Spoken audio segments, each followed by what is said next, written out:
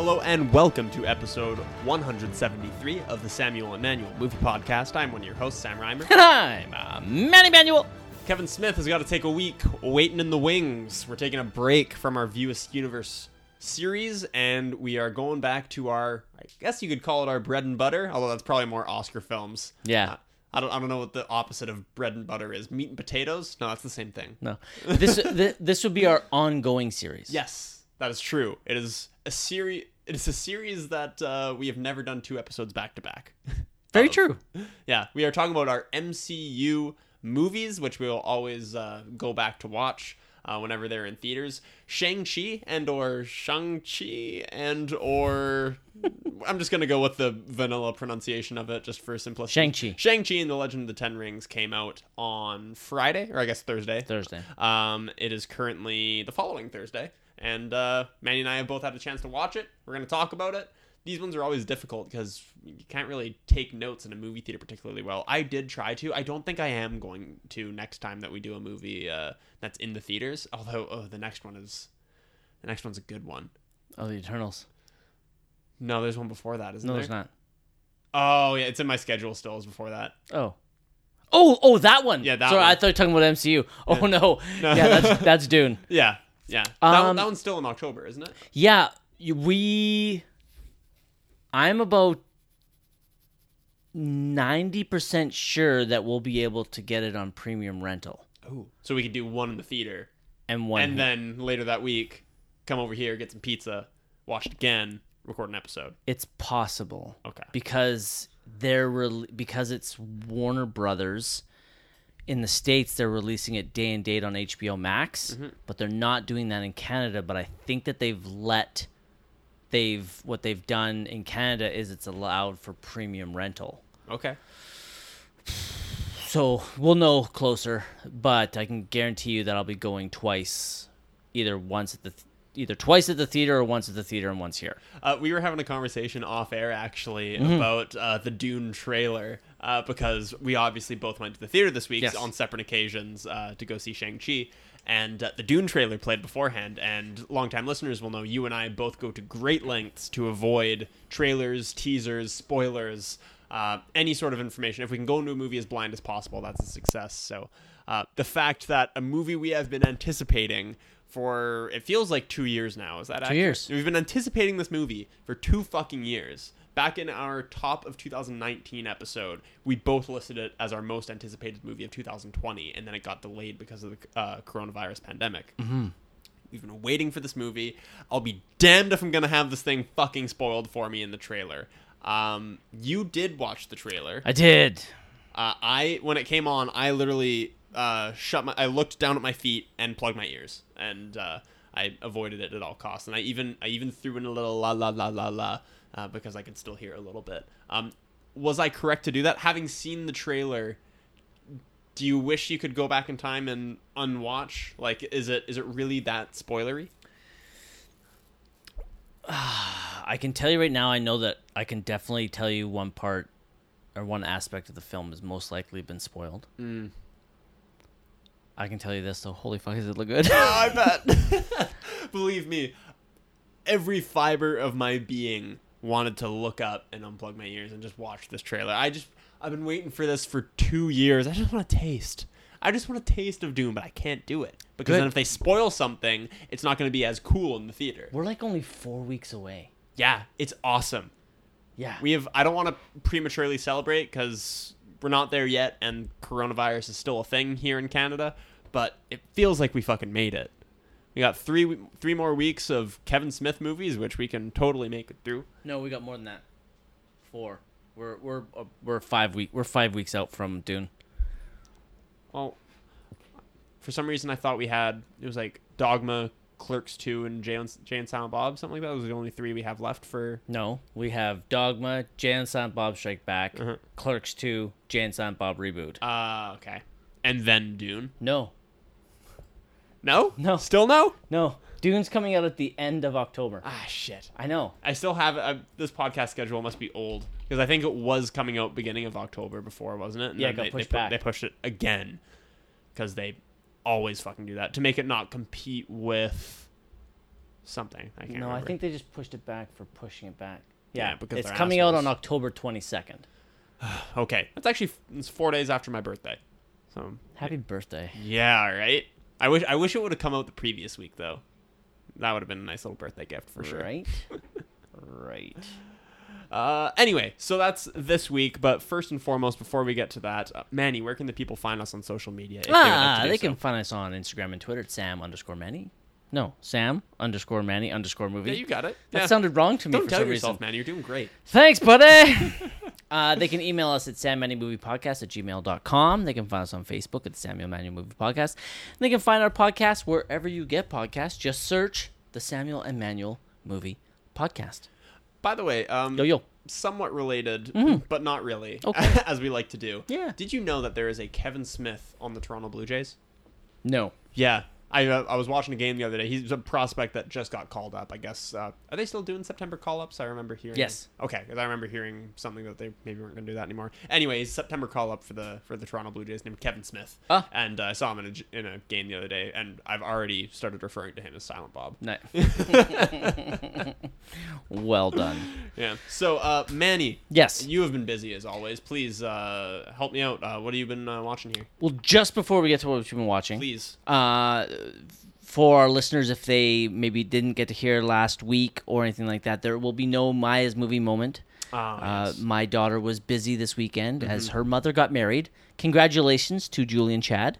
I was trying to think of. I'm like, isn't there some word you say to them when someone gets married? I mean, Mazel Tov, maybe? Yeah, something like that. I don't know. Okay. Anyways, congratulations to Julie and Chad and their wedding. I won't lie. I'm very excited to see the pictures. I bet you they are beautiful. Fantastic. And I'm actually kind of really excited to see what my daughter looked like all dressed up. But also, how dare they take Maya from what is clearly a bigger commitment? I know. And a more important thing. Like, there's marriage and there's love and all that's great, but what greater love is there really than between a daughter and her father's podcast? I agree. Is there a greater love than that? There isn't. So, a little bit selfish I on agree. behalf of Julie and Chad. I'm going to call her selfish when I talk to her tomorrow. Yeah, for sure. Yes, I'm sure she'll appreciate it. So for those of you that are anxiously waiting for Maya's movie moment in this episode, sadly, there It's is just none. us. So you're more than welcome to turn the podcast off. I'm talking to my mom, who only listens to Maya's movie moment and then turns the podcast off. That's so cute. I mean, to be fair, you're talking to like 10% of our listener base Yes, right there. I know. If you're only talking to one person. Yeah, so I just wanted to let people know in case they're waiting around for Maya's movie moment. There is none this week, so I will get into what I've been watching. I watched a lot as I had some time to myself with a whole weekend, a long weekend without my daughter. I had nothing but free time. I'm not going to talk about everything I watched because we don't have that much time.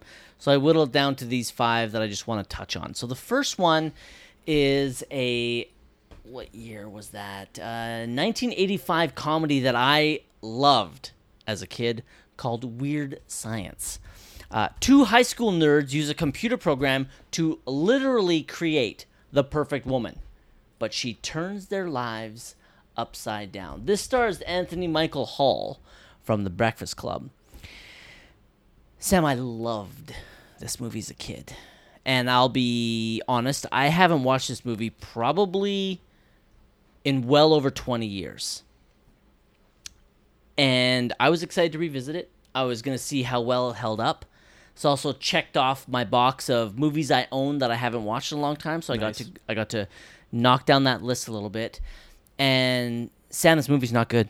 Wow. This was hurt my heart to rewatch this, and it is incredibly problematic. It's it was a rough watch. It's not so much that it is a really bad. Well, no, it's a bad movie. It hurt my heart to see a movie that I remember loving as a kid be this bad. And it was pretty bad. I gave it a 2 out of nostalgia and a couple interesting moments. Ooh, that sounds like the review of a 1, honestly, but like with an extra bump for nostalgia. An extra bump for nostalgia. It had a couple things I liked. The special effects for a 1985 film were fun to watch. There's a couple things that I know the camera tricks they use to pull them off, but it's still a little impressive. A lot of practical stuff. That's what I enjoyed. We love a good practical. I'm such a fan of practical. And yeah, it hurt my heart. 2 out of 5. Obviously, if I'm giving something 2 out of 5, there's no reason for you to watch this.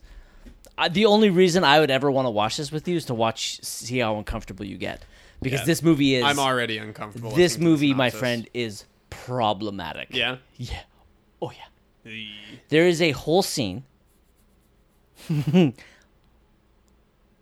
They're high school kids. Yep. And like the movie says, they literally create a woman from their computer program. And she comes to life, and she has these magic powers. And she... This is going to sound problematic, but trust me, in the movie, it's not as bad as it sounds. But she basically will do whatever... She will do whatever they say. Ooh. Granted, they don't take advantage of that in the way that you think they would. Okay. I know. They basically use her to try and make themselves cooler. They don't use her. Do you know what I mean? But they, use her. They use her abilities. They don't use her. Gotcha. Do you know what I mean? Yep. She is drop dead gorgeous, but they're never like, we're going to fucking get on your hands and knees. We're going to fucking tag team you. They never... That'd be a very different movie. Yes. From your childhood. Yes. Jesus. So she's never... The one thing I'll give this movie... I can't believe I'm spending this much time on it, but the one thing I'll give this... The thing about this movie is that it doesn't venture into rape. It doesn't venture into rape. Sadly, that is something I'm going to be discussing in a movie later on. Oh. Yeah. We'll get there. Apparently that's a high bar for the movies this week. Okay, so... The one thing I'll give this movie is that while she was made by these two nerds, they never take advantage of the powers that she has. Mm-hmm. They just kind of bumble their way through things. She does things to fuck things up in the hopes that they will rise to the occasion. That's where the comedy in this kind of comes from. But the big problematic scene, which is, again... At the time, it wasn't seen as problematic. But you watch it now and you're like, ouch. What it is, she takes them to a nightclub. They are high school students. And she makes them fake ID. She can literally do anything. She's literally omnipotent, basically. She can basically create things out of thin air. So she makes them these fake IDs and they get into this nightclub. They get drunk and Anthony Michael Hall becomes friends with a group of older black men and starts acting black. Oh no, that's so uncomfortable. Yeah, and I don't like that. He's basically doing an Eddie Murphy impersonation. That is... So he's talking in I hate to say it in this, but like that high pitched voice that Eddie Murphy has. Mm-hmm. He's doing that. He's wearing like a pimp hat that he's taken off one of the other characters. He's wearing glasses, trying to be cool. It is uncomfortable. I'm receding into my chair just hearing this. Yeah. So it's I can't believe I'm spending this type of weird science. 2 out of 5. I'm honestly really glad. I'm glad that I rewatched it because my memories of it, I don't remember that scene at all. I mostly remember the big party at the end. And but there are a couple laugh out loud moments and some fun stuff in here, and that's why I got a 2, not a 1. I didn't hate this movie. Yeah. I didn't hate it. No. I was just like, ooh, this did not age well. This is a slam dunk expired milk award winner if it was eligible. Yeah. Okay, so that's Weird Science, 2 out of 5. Next up, I watched a movie, a foreign film, a Danish film starring Mads Mikkelsen. It's called Riders of Justice. Marcus goes home to his teenage daughter Matilda when his wife dies in a tragic train accident. It seems like an accident until a mathematics geek, who is also a fellow passenger on the train, and his 2 colleagues show up. That's a horrible plot. Basically, what this movie is, Mads Mikkelsen is this career military guy, and there is an accident on a train which kills his wife. This mathematician who was on that train survived. He gave up his seat to Mads Mikkelsen's wife, and she died because of that. Because in that, where he was sitting and she took a seat, right, the accident kind of occurs there. He survives, the wife dies. They start to realize, this mathematics geek, he'd noticed a couple things on the train before the accident happened. He noticed that this was not an accident at all. I am not spoiling this. This is part of the movie. This train accident was a assassination of somebody that was on that train. And so this mathematics geek, this other nerd, I can't remember what his specialty is, and then this complete, might be hands down the most socially awkward character I've ever seen on screen.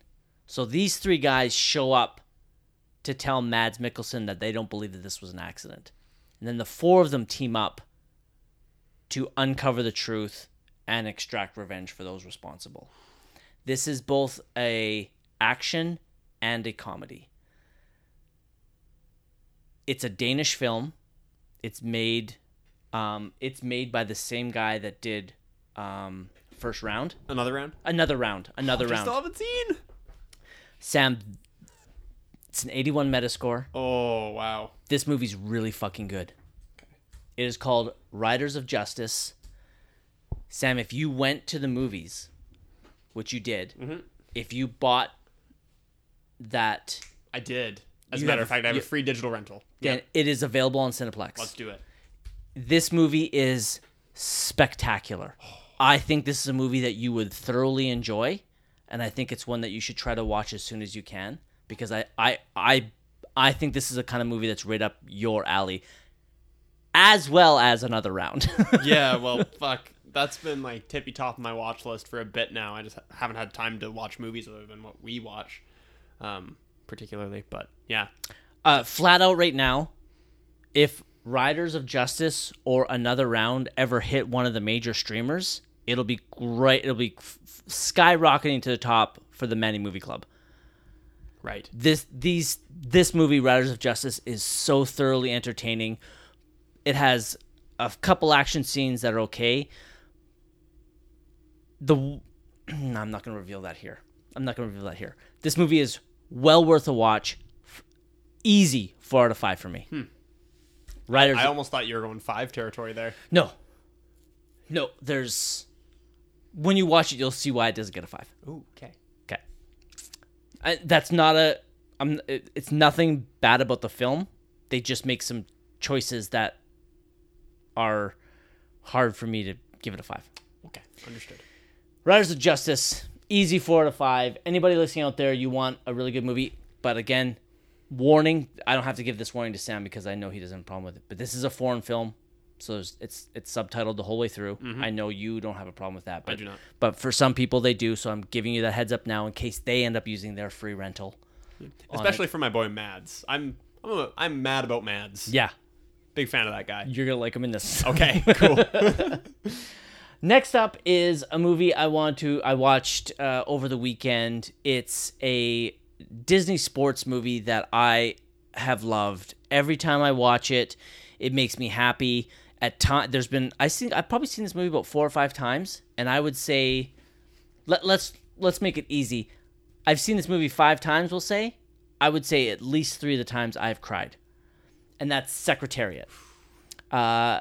Penny Chenery Tweedy and colleagues guide her long-shot but precocious stallion to set, in 1973, the unbeaten record for winning the Triple Crown.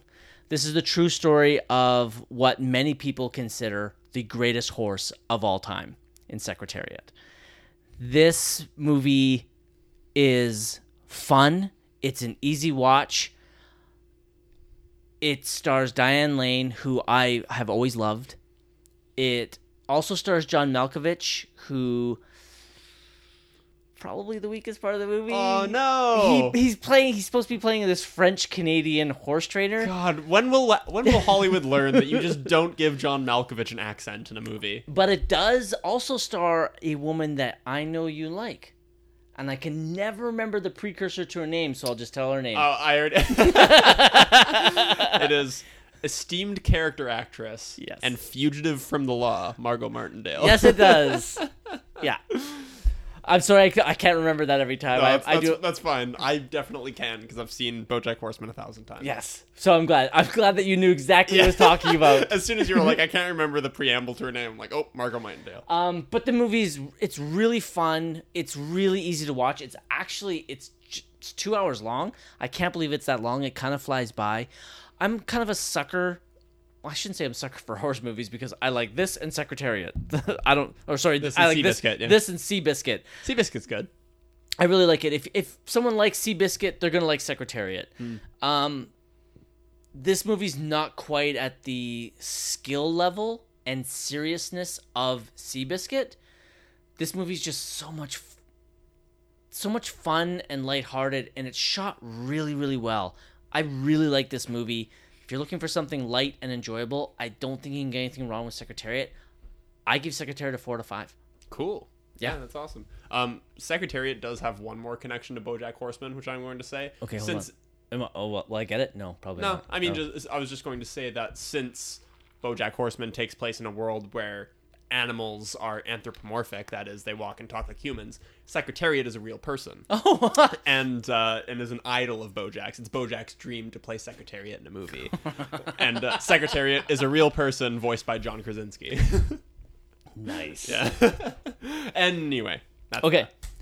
Secretariat, big fan of that movie. Okay. Next up, I decided to tackle a movie I'd never seen.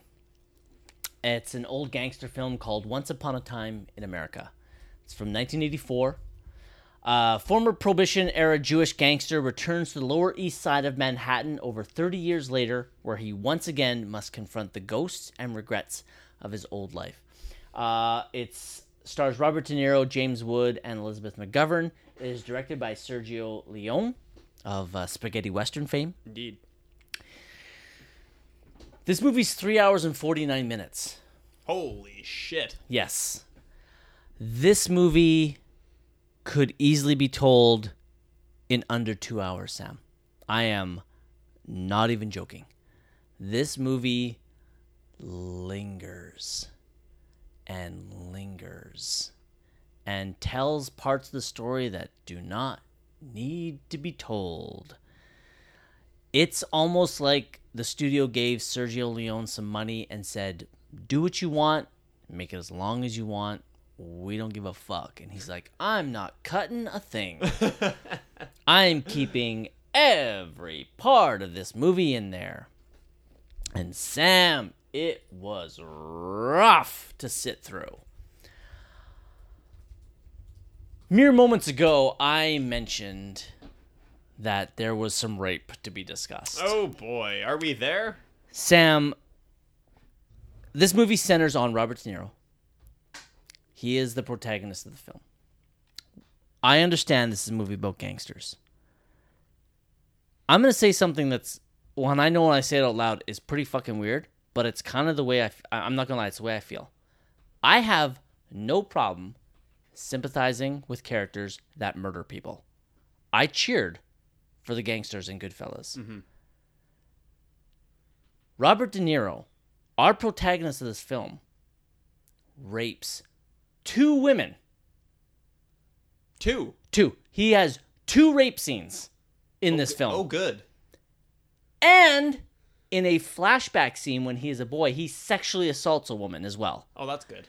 And this is the person I'm supposed to be cheering on. Mm-hmm. He is hard to root for. Ooh. The second rape scene is far too long. It is uncomfortable to watch and unforgiving in the way that it is shot. Elizabeth, is it Elizabeth McGovern? Yeah, it is Elizabeth McGovern. She is the victim of the rape. Does the movie claim to redeem him? Like in the plot of the movie, is the movie patting itself on the back at the end? It's like, yeah, but he's had a really tough life and he's a good guy at heart. No. Is that sort of the okay? No. Because 3 hours and 50 minutes, you would think one or both of those rapes would be the first thing for the studio to go, we like a movie about regrets and about the ghosts of one's past. Maybe we can leave this guy in redeemable territory. I don't think what you said, by the way, about like being able to sympathize with murderers in movies but not rapists, I don't think that's controversial at all. I know. For the record. I truly believe that it's fucked up as this. It almost feels like rape is worse than murder. It really does, because you leave this person fucked up for the rest of their life. Yeah. Completely and utterly fucked up. And it takes a very strong person to be able to work through that. Yeah, and you know what? I think one of the reasons, like, I don't really want to dive into this too much. I am in a sense happy to just leave it at okay. Rape is generally worse than murder. I just also want to point out that murder in movies is often framed in a way, especially when it's for like a flawed but redeemable character. Yeah. If somebody like that murders, it's usually framed in such a way that the murder had some kind of utility. Yes. And there's no possible way you could ever frame a rape that way. Like, there's no reasonable way you can ever frame something like that way. And I hate to say this, but I guess I'll have to. The first rape scene, so it does go in this order. It goes in this order. Just the phrase, the first rape scene, is just horrible. The sexual assault scene where he's a young man and he sexually assaults a woman. Now, I am not obviously not condoning his actions, but the woman that he sexually assaults kind of wanted it to. She does, trust me. All right. Okay. Because she is. No, she is. She's the neighborhood whore. She literally tells him, she kind of teases him. He comes at her, starts kind of grabbing at her. She's not really fighting him off. Then she pushes him away and she's like, if you want more, it'll cost you. Right, gotcha. So he flat out like grabs her ass. I think he grabs her boob. And I think he puts his hand between her legs. And she does not resist, not out of fear, because she lets him do it until he's I would say he's probably at this point 12 to 14 years old. Then she pushes him away and she's like, if you want more, then you have to pay for it. Oh, God. So he does sexually assault her, but she kind of let him do it to build up his, right? 3 hours and 50 minutes of this, hey? That's early. Okay.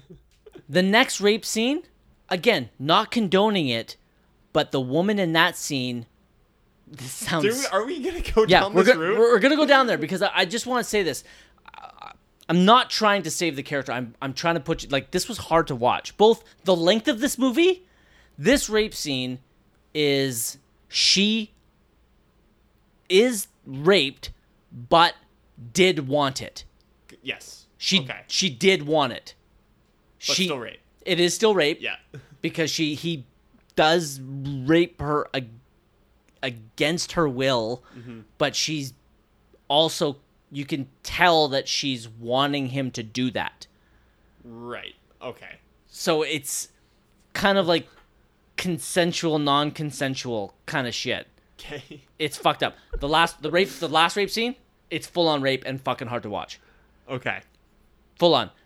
The other thing I wanted to point out is in the flashback scenes, one of the characters, the young actress, looked incredibly familiar. And I was like, fuck. Who? I'm like, that looks just like who it is. And so I had to look it up, and it's a young Jennifer Connelly. Wow. Now, sadly, not sadly, it's me. This is going to be very mean for me to say, but I've already talked about rape. So Jennifer Connelly, a young Jennifer Connelly, we know what she looks like when she grows up. Because this movie is now, what are we, 34 years old, 37 years old, 36 years old, 36. 1984 is what I have here. That's 37 years ago. 37. Yeah, 37 years 37, ago. 37, is that including me? Nice. So we know what Jennifer Connelly looks like when she grows up. Now, obviously in 1984, they didn't know. So in the movie, she grows up to become Elizabeth McGovern, who is nowhere near as hot as Jennifer Connelly. Oh my god. I just want to point that out. I just wanted to throw Elizabeth McGovern under the bus because she had to do a rape scene and isn't as hot as Jennifer Connelly. I gotta say, Manny, there are many times on this podcast where we gracefully tiptoe around landmines of sensitive social issues. I don't think this was one of those times. No. Oh, Once man. Upon a Time in America, I'm giving it a 3. Oh. Only because it is a well-crafted film.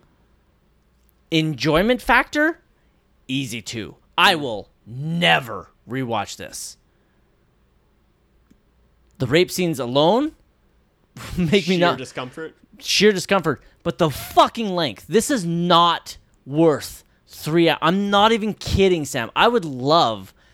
I might search out a shorter cut of this movie. Somebody somewhere with an editor must have been like, I can cut this movie down to 2 hours and tell a very, very well-crafted story. Well, when I was looking it up on Wikipedia earlier, the U.S. release was 139 minutes. That's 2 hours 19. 2:19? I'd be US release. super interested in seeing that cut. Yeah. So, sorry, it was 3:49. 3:49. So that's 2:29. The 2014 extended director's cut is 4 hours and 10 minutes. So an extra 20 minutes? Yeah. They saw that cut that you just watched, and they're like, yeah, but was there enough? I don't know what the fuck more they could add in there. Yeah. Anyways, I won't lie, going in, I was super excited. 75 Metascore. De Niro, James Woods in the 80s. I was excited. No. Sam, even though I gave it a 3, don't watch this movie. Yeah, not going to. The last movie I watched and the last movie I want to talk about is a movie I fucking love. I fucking love this movie. It is from 1989. It's called Lean on Me, starring Morgan Freeman.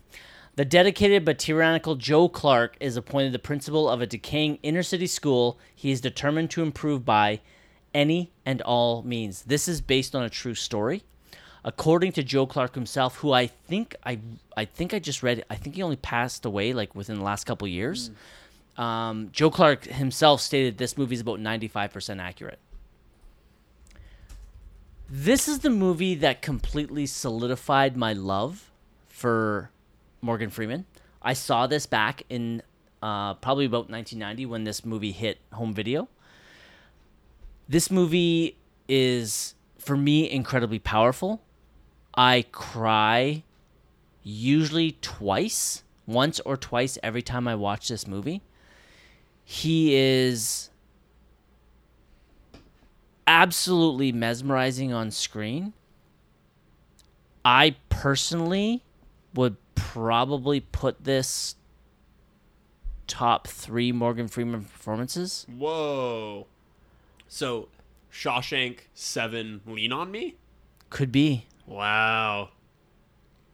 I think him not getting a Best Actor nomination for here is criminal. Who would have been up that year? 1989. Didn't he get nominated for... Might have been nominated for Driving Miss Daisy. Yeah. So, yeah, he would have gotten... Oh, never mind. Oh, ouch. Ooh, wow, it's a good year. Okay, so Daniel Day-Lewis wins for My Left Foot. Naturally. Great performance. Haven't seen it, actually. It's good. Shocking. I've seen a couple of scenes from it. Okay. I haven't seen this, but most likely it's probably good. It's Kenneth Branagh and Henry V. Yeah. We have Tom Cruise for Born on the 4th of July. Haven't seen it. Heard it's great. Morgan Freeman for Driving Miss Daisy. And Robin Williams for Dead Poets Society. Oh, Captain, my Captain. I would like to revisit Driving Miss Daisy, but I can tell you right now that I definitely think that his Lean on Me performance is better. I think his performance in Lean on Me, like I said, is one of his best. I love. So you would take out Morgan Freeman and put in Morgan Freeman? Well, considering I've only seen 3 of them, I'm not taking out Daniel Day-Lewis. I would take out Robin Williams because that's a supporting role. Gotcha. He is not the fucking lead of that movie. Neil is the lead in that Neil is the lead of that movie. 100%. Of course, Robin Williams wasn't going to win anyways. If he went down to Best Supporting, because Best Supporting went to Denzel. If you get this without cheating, I'll be impressed. Denzel, 1989? Yeah. Supporting actor. Supporting actor? I don't even think you've heard of this movie. Probably not. I don't think so. It also stars Morgan Freeman. Oh, good year for Morgan Freeman. Yeah. It's a movie called Glory. Yeah, don't know it. Phenomenal. I'm getting chills just thinking about, I know the scene where Denzel won the Oscar. So Denzel has 2 Oscars? Yeah. He's one of the only 6 people to win a Best Actor and Supporting Actor. Right, we went through that the other day. Yes. Yeah. Did I get any of those? I don't know if I think I had to give some clues to get... There's some that obviously people didn't know. Yeah. But yeah. I honestly can't remember any off the top of my head. You got one, because I gave you a clue. What was the clue you gave me? That we reviewed both of his Oscar wins on this podcast. Oh, was it Kevin Spacey? Yeah. Yeah. Because it was American Beauty and the one where he plays Verbal Kint, which I can't remember. Usual Suspects. Yeah, Usual Suspects. There you go. Yeah. So, anyways, I'm a huge fan of this movie. It plays into a lot of things that I do love. I love movies about people getting recognized for the hard work they do. That's one of the reasons I cry at the fucking Oscars, is those people getting recognized. If you ever see this movie on streaming, Sam, I highly recommend checking it out. Lean on Me is a 4 to 5. Yeah, I've never even heard of this, I don't think. It's a pretty lesser-known film. I bet you it probably didn't even make much money. I don't think it was a flop, though. Let me see. Definitely a flop. Oh, no. Yeah. So it had a budget of $10 million. Anything, you basically have to make 2.5 times your budget to be considered successful, and this made 31. So, a modest hit. No, I shouldn't even say hit. It wasn't a flop. But yeah. Lean on Me. Love it. Can't wait. I'll be watching it all the time, rest of my life. I fucking love that movie. That's what I've been watching, Sam. Cool. For me, I was surprised at myself. I had 3 written down, and I realized while we were in the midst of talking, you were talking about Riders of Justice, and I said, I'm mad about Mads. And I was thinking to myself, I just watched something with Mads Mikkelsen in it. What was it again? And I realized I didn't have it written down, because I watched Doctor Strange this week. Oh. So I am... Are you still doing your MCU rewatch? Yeah, so we took a big hiatus because we were waiting for Faith to show up in Kamloops. Right. So we can continue, right? But we had already started a Pixar watch, so now we have this whole thing going on where we're watching all the Pixar movies and all the MCU movies all at once. It's a big clusterfuck, but we're most of the way through both now, I think. Yeah, Doctor Strange, you're getting close to the end. It's towards the end, yeah. So we're starting to get into some nitty gritty. I think we got Infinity War coming up, not next, but like soon. Yeah, I think the only thing we'd have Ant-Man and the Wasp. Yeah, and then for some reason there's one more. Thor. Ragnarok. Yeah, Thor. So we have Ragnarok next, but we watched Doctor Strange, which I was glad to because I had only seen it once in the theater, and naturally I just navigated away from the page. So I don't have the plot in front of me right now. Let me see if I can pull this. It's up. about a guy who's magical. Yeah, that's the one. You've seen it. Here we go. While on a journey of physical and spiritual healing, my goodness, good thing I pulled this up so I can butcher it. While on a journey of physical and spiritual healing, nailed it, a brilliant neurosurgeon is drawn into the world of the mystic arts. So, saw this in the theaters, remember being very impressed by the visuals of it, because the MCU, in particular in Phase 1 and 2, if it was underwhelming in one aspect, I think it was just kind of flat as far as all the movies kind of started to look the same a little bit, just a little bit matted colors, all the characters racing towards a glowy thing at the end.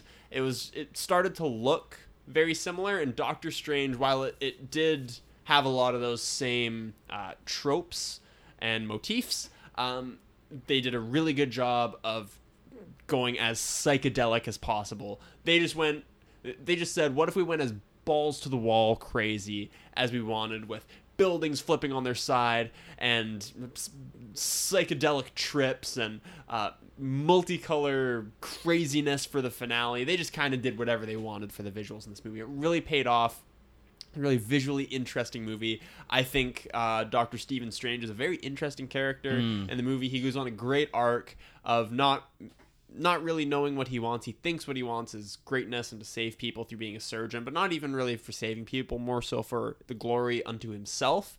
And it's much like many other movies in the MCU, a story of a man learning to think of the greater good over himself. It's a great entry in that genre. I think Benedict Cumberbatch does a great job. I really like Tilda Swinton, yet again, just being a really weird, mysterious leader so person. Good. She's really good at that. If Tilda Swinton ever wanted to actually lead a cult, I would think about joining. I agree. Because she's really good. A company maybe less so, but because of Michael Clayton. Oh, I love that movie. That moment of Michael Clayton, you're so fucked. That's just one of the greatest. That ending of Michael Clayton. That movie, Michael Clayton. I fucking love that movie. Yeah, it's good. I'm gonna have to revisit that again. I've only seen that movie twice, I think, because once I watched it for the podcast, and then I recently went back to revisit it. Oh, that's right, you did. I was so excited. It was awesome. But yeah, Doctor Strange, I had a great time with. Again, this time, I was again very impressed by the visuals. No spoilers for the ending of Doctor Strange, but I really thought the solution to the world-ending problem was such a refreshing change of pace. The conclusion, every Marvel movie now has to end with the city crumbling and the heroes just saving the day at the end, and they went a completely different direction. They flipped it on its head with the whole city being destroyed at the end, and it was a lot of fun. The ending of that movie. Agreed. The line "Dormammu, I've come to bargain" is a really, really good one, and one that rings through my head. You have anything you want to say about Doctor Strange? I love Doctor Strange. Yeah. Doctor Strange is one of the few films, I think I have it as right below the top tier films that was worth seeing in 3D. Yes. Because I always say there's 3, but now I can only think of 2. And that's Life of Pi and Avatar. I always think that there's 3. Maybe Doctor Strange is the 3rd. Maybe. Other than that, that must be the 3rd, because there's no other film I've seen in 3D that was worth it. Everything else, I'm like, oh, this is fucking brutal. Why am I paying extra to watch this in 3D? That's what I hate about the Cineplex, is the best theater. They put 3D in there, so they can charge me more when they already charge me more for going in that theater as it is. Yeah, so you're paying $20 plus. Yeah. Fuck. What I did for Shang Chi. Did not need to be in 3D. I was fucking angry. I didn't watch it in 3D, but we'll get there. Whatever. Yeah, I gave Doctor Strange a 4. Yeah, that's an easy 4. Yeah, big fan of that. And then on to my other rewatch. So going through the Pixar movies, we have landed on Toy Story 3. Holy fuck balls. The toys are mistakenly... I didn't realize we're going to cry. The toys are mistakenly delivered to a daycare center instead of the attic, right before Andy leaves for college. And it's up to Woody to convince the other toys that they weren't abandoned and to return home, excuse me. So over the years on the podcast, I've stated many a time that my main problem with Toy Story 3 is that it's primarily a rehash of everything that made Toy Story 2 great. People tend to underrate Toy Story 2 and overrate Toy Story 3 because they hit a lot of the same points, like the opening scene being an unannounced, fantastical, almost a dreamlike sequence, like a side adventure. You remember the opening to Toy Story 3 is them doing the train rescue. It's like one of Andy's play sequences. Toy Story 2, it's Rex playing the Zurg game with Buzz Lightyear. And like each point from then on, you go beat by beat. It's almost the same thing. The villain in both movies is somebody who rejects the love of a single owner and wants to... needs Woody to remain with him in order to stay fulfilled in some way. Like there's a lot of beats that hit the same. So I've maintained that complaint for many years.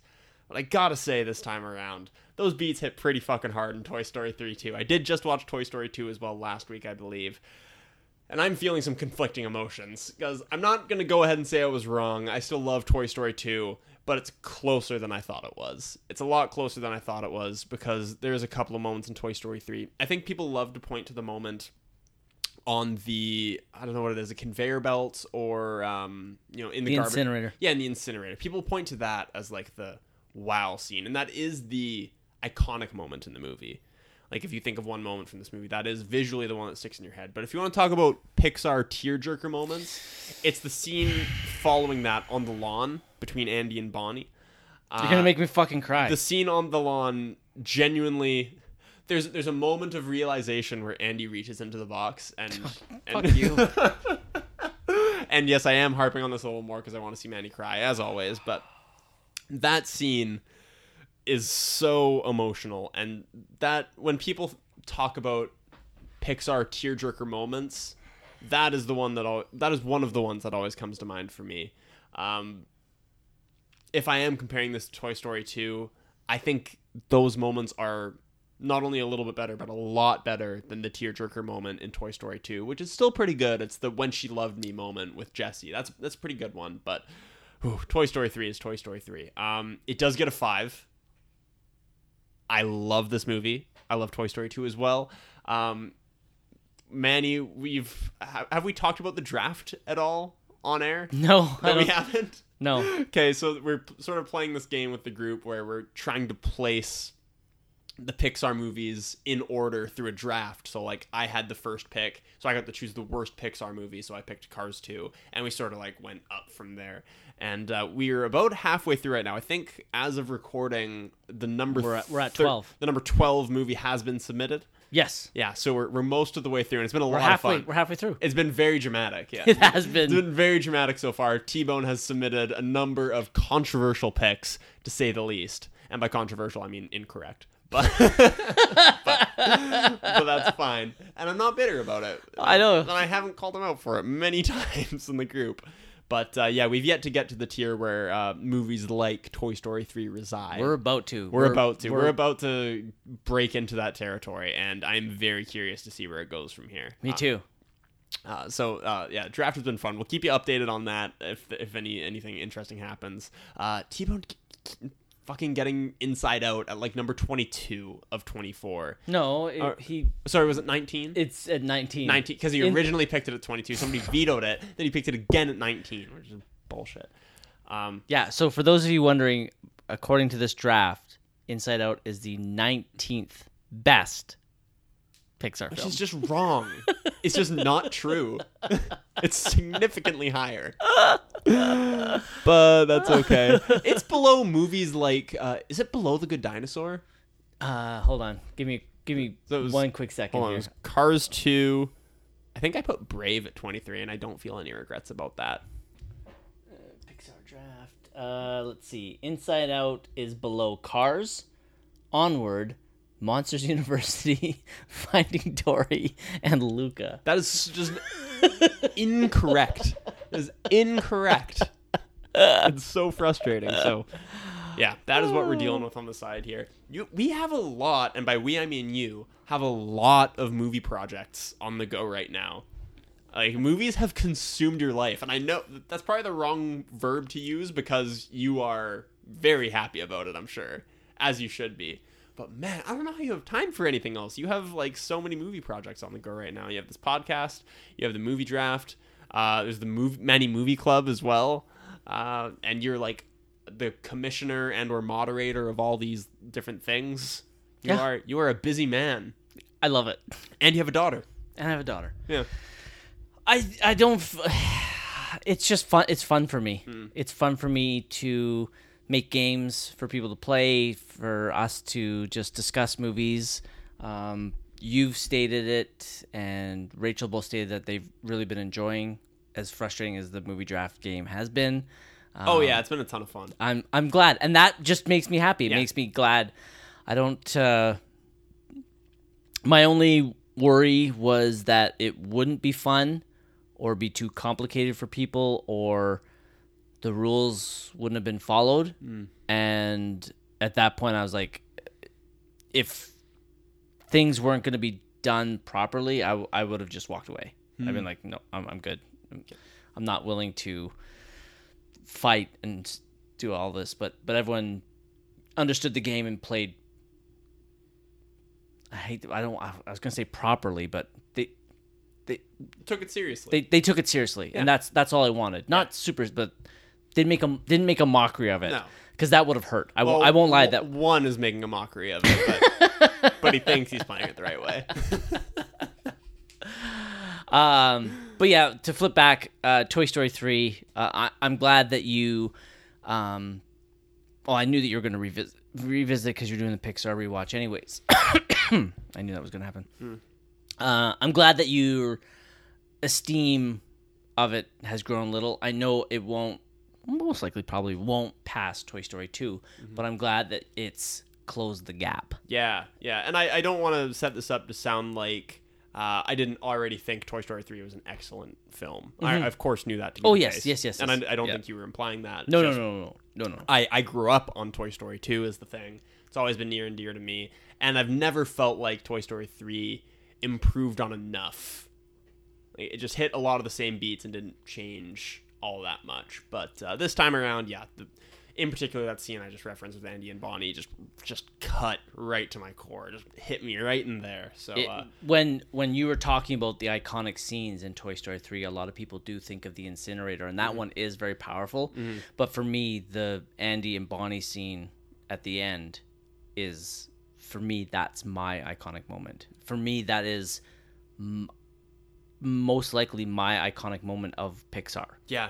It's that scene why Toy Story 3 is so high on my list. Yeah, I think most people would probably, if you're choosing one like iconic Pixar scene, and that movie or that word is sort of objective, but I think most people would pick the first scene from Up, which is kind of strange because that is not like, the movie itself is not super high in my opinion in the Pixar listing. I guess we'll find out in the draft. I think I would have already drafted it. Yeah, I would have. It would have already been played in we can probably talk about this freely because by the time this comes to air, the game might even be over. The game will probably be over. At the very least, it'll probably be picked. But I don't have Up that much higher. I think Up is a great movie, as are all the movies that we're talking about. In the middle of the like, ones left. Like, I think Toy Story 4 was just picked at like number 12? 13. And it's a great fucking movie. Like, that's an awesome movie. So we're already getting into some really quality stuff, and the decisions are going to get hard. But Up, I don't have too much higher. I think the opening scene is great, and I have stated before on the show, even though the opening silent, like 6 minutes of Up are super iconic and great, my favorite scene is when he opens the memories book, when he opens the stuff I'm gonna do section.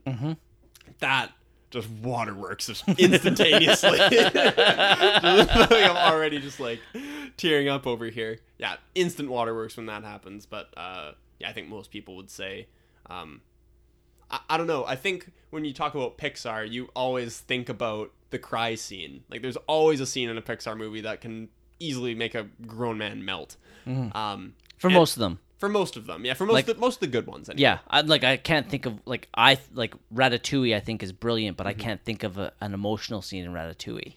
Yeah, there is an emotional scene in it, but not like in a make you cry sort of way. Like, I experience a strange sort of emotion when I hear I did just rewatch Ratatouille. When you hear Anton Ego's review of the restaurant, I don't know what the emotion is that I feel, but I feel it for sure. Which is probably the goal with Pixar. But his review, I don't know if it's pride or relief or something, but there's just something swells inside me. Like gratitude, maybe? Yep. I don't know what it is. Maybe. Nothing tear-inducing, but an emotion is there. Yeah. An emotion is there. Anyway, Toy Story 3 gets a 5 from me. I'm pretty sure it's a 5 from you. Oh, yeah. Next up, I hope you didn't go on my letterbox this week because I'm really excited to tell you that I rewatched this movie. It's one you and I have reviewed. Episode 101 yesterday. You watched it? Yeah, I watched it yesterday again. Emma and I were just looking for something light and wanted to watch something fun. And how could you pick anything? That movie's so fucking good. Yeah. So, for those unacquainted, a struggling musician realizes he's the only person on Earth who can remember the Beatles after waking up in an alternate timeline where they never existed. So this is one Manny and I had a lot of fun talking about back in episode 101, I believe. Back in, I want to say first half of 2020, pre-pandemic. Yeah. something like that. Would have been late April. Late April? Mid to late April, yeah. Yeah. So we had a great time talking about this. It's directed by Danny Boyle, starring Himesh Patel, Lily James. It's a sort of rom-com fantasy musical. And just like the description says, it's about a guy who realizes he gets into some sort of accident and there's this global power outage where it kind of appears that nothing really happened and it's never explained. I'm kind of happy that it's never explained. Me too. It's not important. But when he wakes up, he obviously doesn't find out right away, but over interactions with his friends where he references Beatles songs, which happens because he's a musician and a Beatles fan, he slowly realizes that these people aren't getting the references that he's making. And he starts doing some digging and he does some Googling and he realizes that the Beatles just don't exist. They just stopped existing after this power outage. And I like how... I'm not going to spoil the specifics, but I like how it's not just the Beatles. There's a few other things, like more minor things in the background that have also disappeared, and that's good for a couple of really good comedic moments. Yes. But this guy decides, Jack, he's just gonna... He's a struggling musician, and he just decides, you know what? I'm going to give this thing one last shot, and I'm just going to pretend I wrote all these songs. I remember all of them, so I'm just going to say that I wrote them. And... I like that the movie doesn't really pass judgment on him for that decision. Yeah. Like, he pays the consequences of that action, for sure. But the movie isn't like, can you believe this guy would do it? Good thing he learned his lesson about being honest and about being humble. It's like, no, he probably did what almost anyone else would do, really. If I woke up one day and discovered that the world had forgotten the Beatles and I had all of them in my mind like an encyclopedia... Yeah, I'd probably make a buck if... Fucking right. I mean, if I was half as talented as John Lennon and Paul McCartney as far as performing. But yesterday was so much fun when we talked about it. There are aspects of the execution that kind of fall a little bit flat. Are you talking about the romantic aspects? Yeah, the romantic aspects of it, the implied romance between Himesh Patel and Lily James. I call it an implied romance just because there's no chemistry there. Yeah, I just don't really... We're sort of told that they really like each other a lot, and that's sort of the extent of their chemistry. Not quite. There's implications that she likes him. Yes, but we don't really get the reverse. No, we don't. Yeah. And I get the feeling that if he did have feelings for her, like, something would have happened here pretty long ago. Yes. That's the feeling I sort of get watching them. So, I don't know if I'm super in love with their chemistry. I think Ed Sheeran does a really good job in the movie. Ed Sheeran has a couple of scenes. Amazing. He's really, really funny. My favorite scene has him. Are you talking about Hey Dude? No. Or Long and Winding Road? Yes. Yeah, okay. The song battle. Yeah, the songwriting battle. That scene is powerful. Mm-hmm. I'm sorry, is it Amish Patel? Himesh Patel, in that scene when he sings The Long and Winding Road, just playing the piano, It's a beautiful rendition. It's acted so powerfully, and Ed Sheeran's reaction listening to it and after it is superb. I think I had that listed as my favorite scene. I think you did too. If I didn't, I don't know what the fuck else I picked. There's a couple of other really good scenes in this movie, especially... I think most of the best scenes in this movie are people hearing the songs of the Beatles for the first time. Yeah, the first half of this movie is great. So the first time that Jack plays Yesterday, before he even realizes that people don't know who the Beatles are, he plays Yesterday for his friends to, like, christen a new guitar. And they're all blown the fuck away.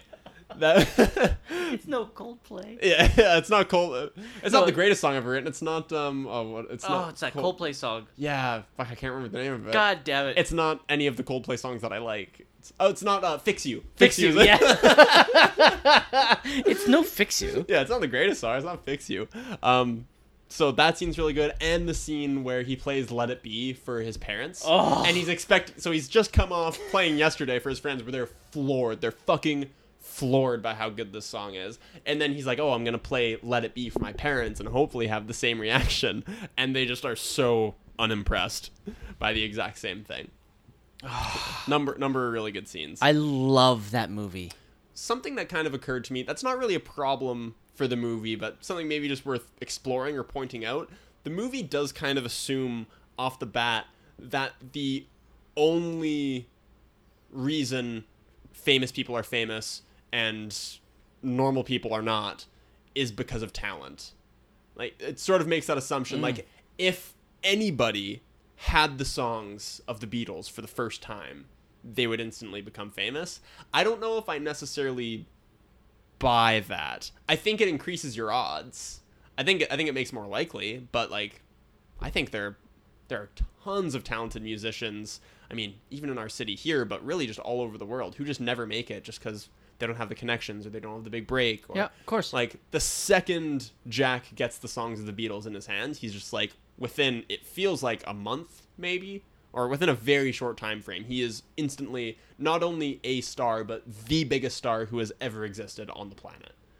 And I don't know if I buy that premise. And that's something I actually didn't realize when we talked about it, I don't think. But as I was watching this time, I was like, I don't think... I mean, there's a lot about the movie that wouldn't happen. It's a fantasy movie. It's not exactly a problem, but just something that occurred to me is, I think the movie brushes past that fact, maybe. I guess because it kind of needs to. Can I actually disagree with that? Sure, yeah. Okay. I think it touches on what you said, is that there are people with talent, but they need to catch a break. Yeah. And that's shown in the movie because he's playing all those songs in the coffee shops and nobody's reacting to them. It's not until he catches a break and is able to record it in the studio with that studio right by the train tracks, and it gets played. He gets that time on that show where Ed Sheeran discovers him. Right. Then he gets well known. He goes on tour with Ed Sheeran, and that's where he starts to explode. It's not just because he has the Beatles songs. It's because he catches the break. Yeah, and he gets discovered by Ed Sheeran. Yes. Yeah, that's fair.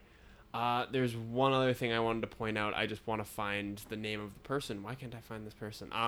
His man. Kate McKinnon. Yes. Horrible. Worst part of the movie. That's exactly what I was going to say. She is in a different movie than everybody else. Yeah. She is making a very crucial mistake, in my opinion. I think I pointed this out in our episode.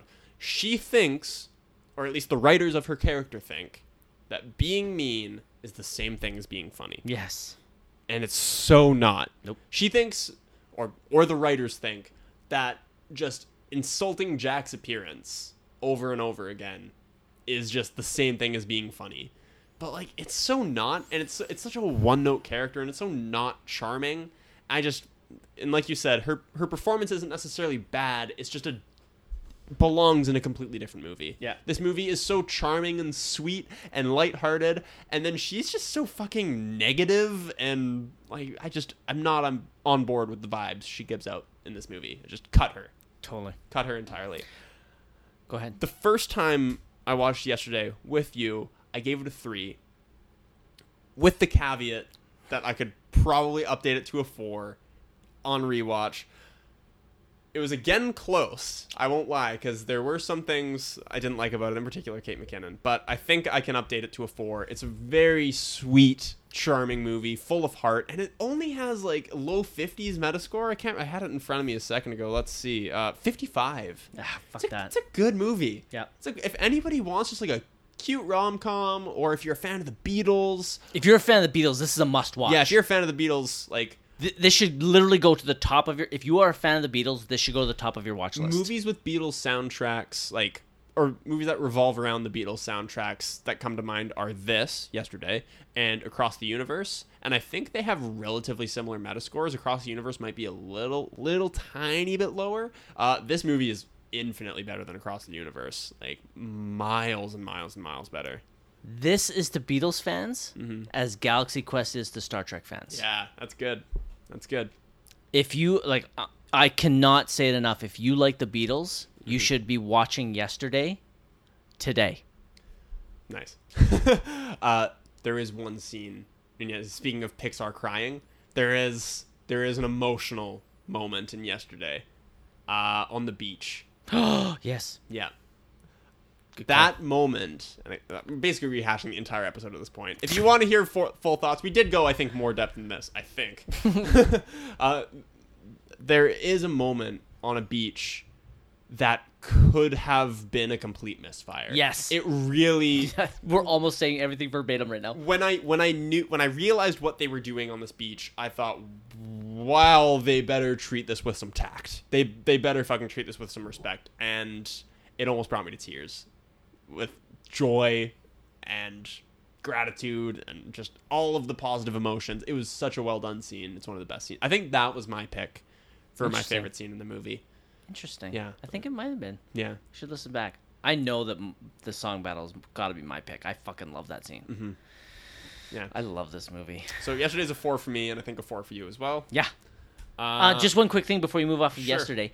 I'm just trying to decide if it's a spoiler or not. Let me just say this: in the scene that you and I both enjoyed, where he sings "Yesterday" for the first time, and the character Carol, she's the one that makes the Coldplay joke, which is so perfectly timed. It's I fucking love that line. She's gonna show up in an MCU show. She's in one of the shows. Oh, okay. I knew I recognized her when she appeared in this show. Mm-hmm. I won't reveal which one because it's not that big of a spoiler, but whatever. I'm like, I fucking know her. So I had to look her up, and I was so excited to see that she was this girl from yesterday. She is fantastic. When you you guys are going to watch the shows after you're done? Yes. Yeah, that's the whole... I think that was the whole reason we started it, is because one of the ones a long time ago, it might have even been like Falcon and Winter Soldier or something like that, was coming out, and we were like, oh, well, we should just make sure we've watched all the MCU movies before we do that, and that was half a year ago now. Delightful. Yeah. So she's in one of the MCU shows, and she is really good. Okay. Yeah. All right. Last one I want to talk about was this week's selection for the Manny Movie Club. Shit. Selected by one Manny Manuel. Manny, do you want to introduce it? Or? No, I don't have it up. So okay, for sure. Hard Candy from 2005. Haley's a smart, charming teenage girl. Jeff's a handsome, smooth fashion photographer. An internet chat, a coffee shop meetup, an impromptu fashion shoot back at Jeff's place. Jeff thinks it's his lucky night. He's in for a surprise. Wow, that's the plot. That's the synopsis. Holy shit.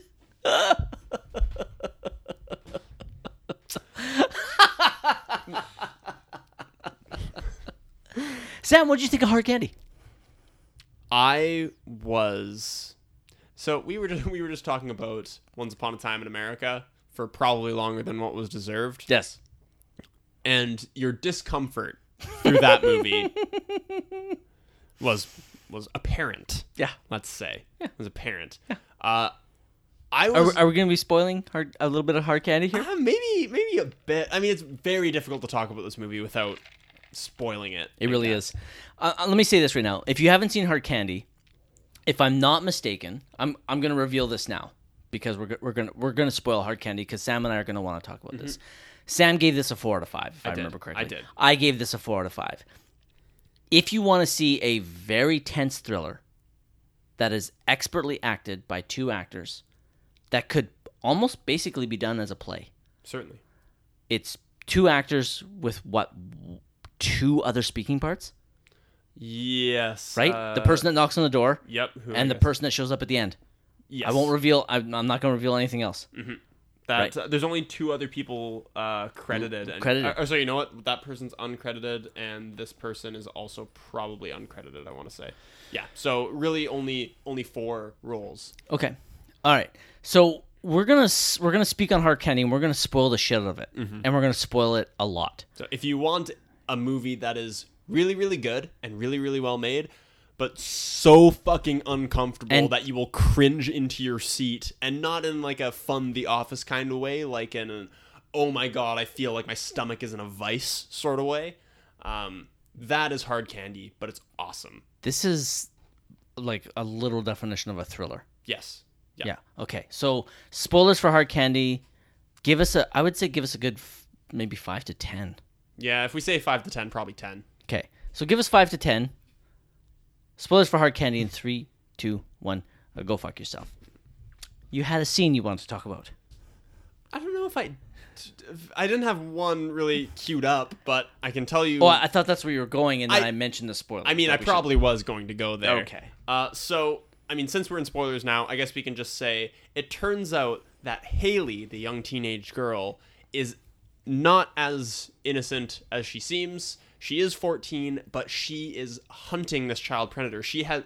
who she believes is a child predator. Yeah, for the first 20 minutes of the movie, we're led to believe that this guy is luring this girl into his house, and has been. But it actually turns out the opposite has been true. She has been playing innocent and has been hoping to get lured by him so that she can drug him, tie him up, and psychologically torment this man. I refrain from using the word torture because... Well, I mean, she does. She tortures him. Yeah, she does torture him, but a lot of it is more psychological than physical. Yes. Because the scene I want to talk about is this movie's only about an hour 44, and there's like a half hour in the middle of this movie where she has him tied up on a table, pants down, with his belly up, with a bag of ice on his nuts, so that it will be numbed so that she can castrate him. And there's like a half hour scene where we're just waiting for him to become numb, where I almost said Patrick Stewart, but it's Patrick Wilson. Where Patrick Wilson, Jeff goes through basically the stages of denial, or the stages of grief, I guess, as he realizes what's happening to him. He's like, whoa, you got the wrong guy. Like, I didn't do what you thought I was going to do. Like, this is a complete misunderstanding, untie me, and like, we'll get this all sorted out. And I think he yells at her and gets angry. And by the end, he is sobbing like a fucking baby. He is pathetic by the end of this interaction. Just like, please don't take my nuts. Please don't do this to me. And kudos to Patrick Wilson, because... It's an amazing performance, and it goes a long way to the feeling of discomfort in this movie. Like I said, this scene is so drawn out, and even though this man is despicable, and you kind of don't relate to either of these characters, which feels kind of intentional. It's difficult to really say, but she's a fucking psycho who's tying this man up and torturing him, but he's also a fucking child predator, and he was going to, if given the opportunity, do horrible things to this young girl. So you don't sympathize with him either. But goddamn, this man begging to keep his nuts. It killed me. I felt like I was having a panic attack watching this scene. I wonder how females felt. Yeah. Because I think part of the reason, because I mentioned when we talked about this movie, is that this scene is so well done and so well acted that you come close to actually feeling sorry for this accused, I think at this point still accused pedophile. Yeah. Because I don't think, and we're in spoilers, I don't think she has quite discovered that I don't think she's uncovered the safe yet. Mm-hmm. Or has she? No, she uncovered the safe at the beginning. Right? I'm pretty sure that's where we go. She must have. Yeah, I'm pretty sure that's where, like, that's right before this. Because he's in the chair when she uncovers the safe. Yeah, okay. And he's already tied to the okay. So she's now. Okay, so he's no longer accused. She has the proof. Yeah. Which, as a very smart filmmaker, who I can't remember who the filmmaker is, they don't show it. No. Right? There's no gratuitous. Which almost makes it worse. Yes. Like, the brain does the imagining. Like the ear-cutting scene in Reservoir Dogs. Exactly, yeah. The director's name, by the way, David Slade, not to be confused with David Spade. Yeah, the entire scene in the basement of this house, and there's a line where Haley turns to him and says, after he's begged, and she's toyed with him a little bit. She's gone back and forth and said, oh, I'm going to be going into medical school, and this is a really easy procedure. Don't worry, it's going to be completely painless. We're going to get you all numb. And she's like toying with him an awful lot, and then he starts crying, and she has a great line delivery where she just like kind of gets a little bit solemn or a little bit serious. She's like, I'm sorry. This is my fault. I shouldn't have let you think there's a way out of this. Yeah. It's like, oh, ice cold. Yeah. Ice cold. I loved this movie. Uh-huh. I won't lie. I don't remember how I discovered it. I'm sorry, you say 2004? 2005. I don't remember how I discovered it. I'm pretty sure I heard about it on the festival circuit. Mm-hmm. So I as soon as it hit home video, I watched it. And I've always been completely blown away by the performances and this film as a whole. Mm-hmm. I think it's a fantastic movie. incredibly tense, incredibly well done. Just one of those small hidden gems that we talk about all the time. And this was at the top of my list for the Manny Movie Club. And I only picked, this was my second pick. This was going to be my first, but I couldn't find it on a streamer. And then the moment I saw it came to Prime, I was like, that's what's next. Yeah. There was no doubt what was next. And it was this. The opening 20 minutes of this movie are almost as uncomfortable as that scene, that castration scene. But the opening 20 minutes are them meeting in a cafe and getting to know each other. And Patrick Wilson, again, all credit in the world to Paige, who's doing a great job and a great child performance. But Patrick Wilson nails both his emotions are all over the place in this movie. He gets to play completely distraught, completely angry, and then at the beginning of this movie, he is a fucking creep. He has the creepy, unblinking stare just nailed down, and he disgusts me just to look at. He gives off the worst vibe possible, and I am disgusted by his very presence, and I mean all this in a very good way. This is all intentional, of course, on his part as a performance, but I don't think he's blinking that much in this first scene. I feel like that's intentional. I believe the technical term is it gives me the heebie-jeebies. I think his performance is phenomenal. I have the Best Actor nominees from that year. 2005. Hold on. So Departed was 2006. So 2005. We reviewed this. This is one of the ones where we did 5 movies in a week. Fuck yeah. So was this $1 Million Babies year? No, it was Crash.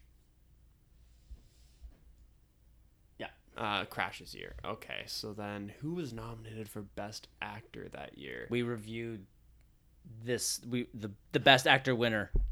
We reviewed that movie. It was because it was a Best Picture nominee. So were either Heath Ledger or Jake Gyllenhaal up for Best Actor? Yes. For Brokeback Mountain? Heath Ledger. Heath Ledger won. Okay. I don't know if I'm going to get all the rest of them, so maybe you should just so the winner was Philip Seymour Hoffman for Capote. Right, which neither of us were super big on the movie, but his performance was quite good. Yeah. Terrence Howard for Hustle and Flow. Didn't see it. I've seen once. It's good. I think I could probably put Patrick Wilson here. Yeah.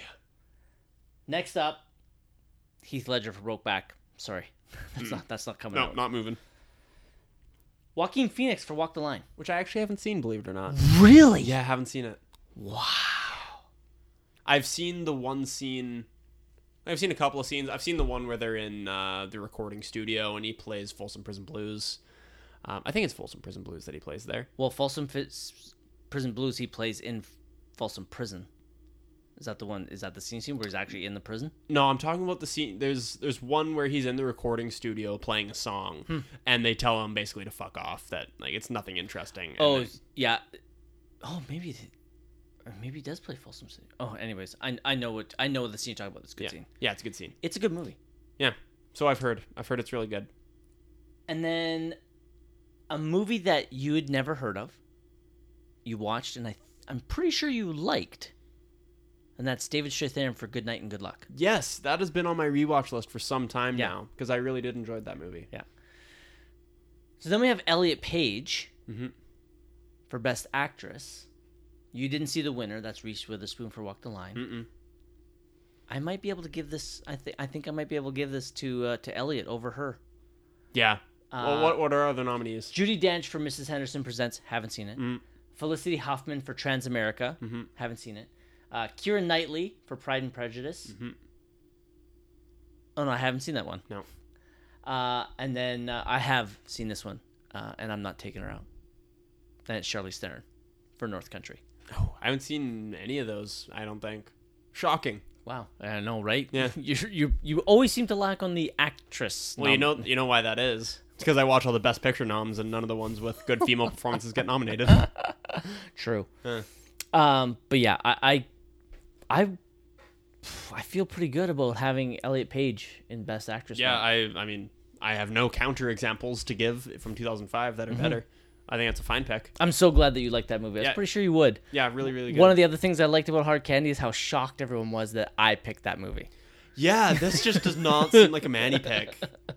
It's just like way too much of a thriller. Like these sorts of movies aren't usually your cup of tea, but it's actually not that violent. It's not. It's really not. Everything that happens or is implied to have happened is off camera. Yeah. So it's really not that violent a movie. It deals with some heavy fucking subject matter. Sure does. Yeah. But as we've learned on the podcast here tonight, you're not always opposed to that. I'm so glad you enjoyed it. I did. Awesome. I really did. Awesome. It's a great pick. Shocking pick, but a good pick. And Yeah. I will never watch it again, probably. I don't think I will ever watch Hard Candy again. I definitely think we went over the 10-minute limit there. A solid 5 to 10 years from now, maybe I'll just be like, this was really good. I'll revisit it. It's been about well, that I mean, long if you for me. watched it in 2005, it's been 15 or 16 years. I think the watch I had would have been maybe the fourth or third time I've watched it. Oh, okay.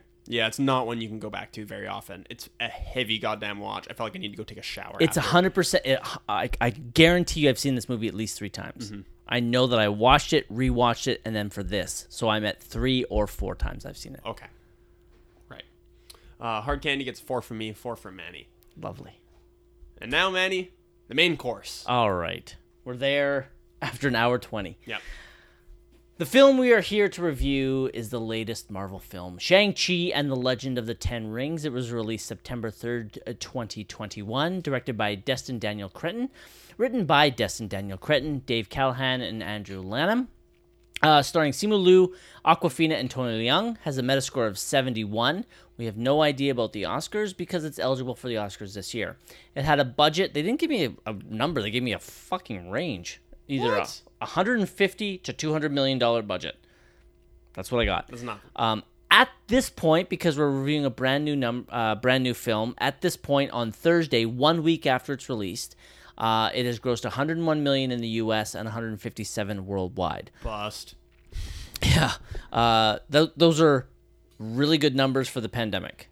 It is actually I think the second highest or the highest so far since the pandemic, next to Black Widow. Oh, did Tenet not do that well? Tenet's last year. Yeah, I thought you said since the pandemic. I meant this year. Okay, gotcha. Since the theaters reopened. Gotcha. That can't be right. F9 must have been done. F9 have to have done better. I'm not sure. I definitely didn't go see Fast 9. Neither did I. The plot, Shang-Chi, the master of unarmed weaponry-based kung fu, is forced to confront his past after being drawn into the Ten Rings organization. We're going to have our spoiler-free discussion. Sam, we're going to get you to lead off here, but I'm going to start you off with a question. Yeah, you bet. And then let me know what you think. What were your expectations of this movie going in? That is a good question because I really didn't have any, I don't think. Most Marvel movies come with some sort of baggage, for lack of a better term, before them. I mean, you go into an MCU movie, you do kind of know what to expect. I said off the top that they do have a tendency to be a little bit formulaic at times. Like, there's always some city being destroyed at the end, and there's usually some glowing artifact that they're chasing after. But for Shang-Chi in particular, I really didn't have a lot of expectations.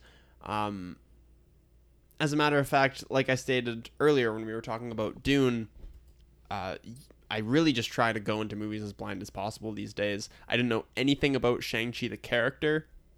I know that you, as a Marvel fan, not just the movies, but as the comics as well, you've also stated that you didn't really have a lot of prior knowledge about the Shang-Chi character. I was also just completely blind, basically. I didn't know anything about the character. I didn't know anything about the stories. Didn't know even what his powers were. So I was happy to go in blind, and I guess that's a roundabout way of saying I really had no expectations. I had no expectations other than I knew that Marvel would not create a dud, or at least I felt quite confident that Marvel would not create a dud. I expected to go into this movie and at least like it, at least see some good visuals, and at least be introduced to a character that I really know nothing about. All right, fair enough. And I had a pretty good time with Shang-Chi. I think he's an interesting character. I think his arc, while not as interesting as somebody like a Tony Stark, for instance, who's had the benefit of like 8 or 9 movies to develop his arc, I think the movie does about as good a job they can as introducing a character to an entire generation of people, because Shang-Chi is not one of the most popular Marvel characters. It's not by a long shot. So they had the tall task of introducing this character and his powers and his backstory to an entire generation of kids and giving him a compelling arc, having him become Shang-Chi in some way. In my mind, that kind of takes the form in this movie of him reckoning with who he is, reckoning with his past, reckoning with his family lineage, and sort of realizing who he is and how things outside himself make him who he is. So I think that's a little bit of a tall order.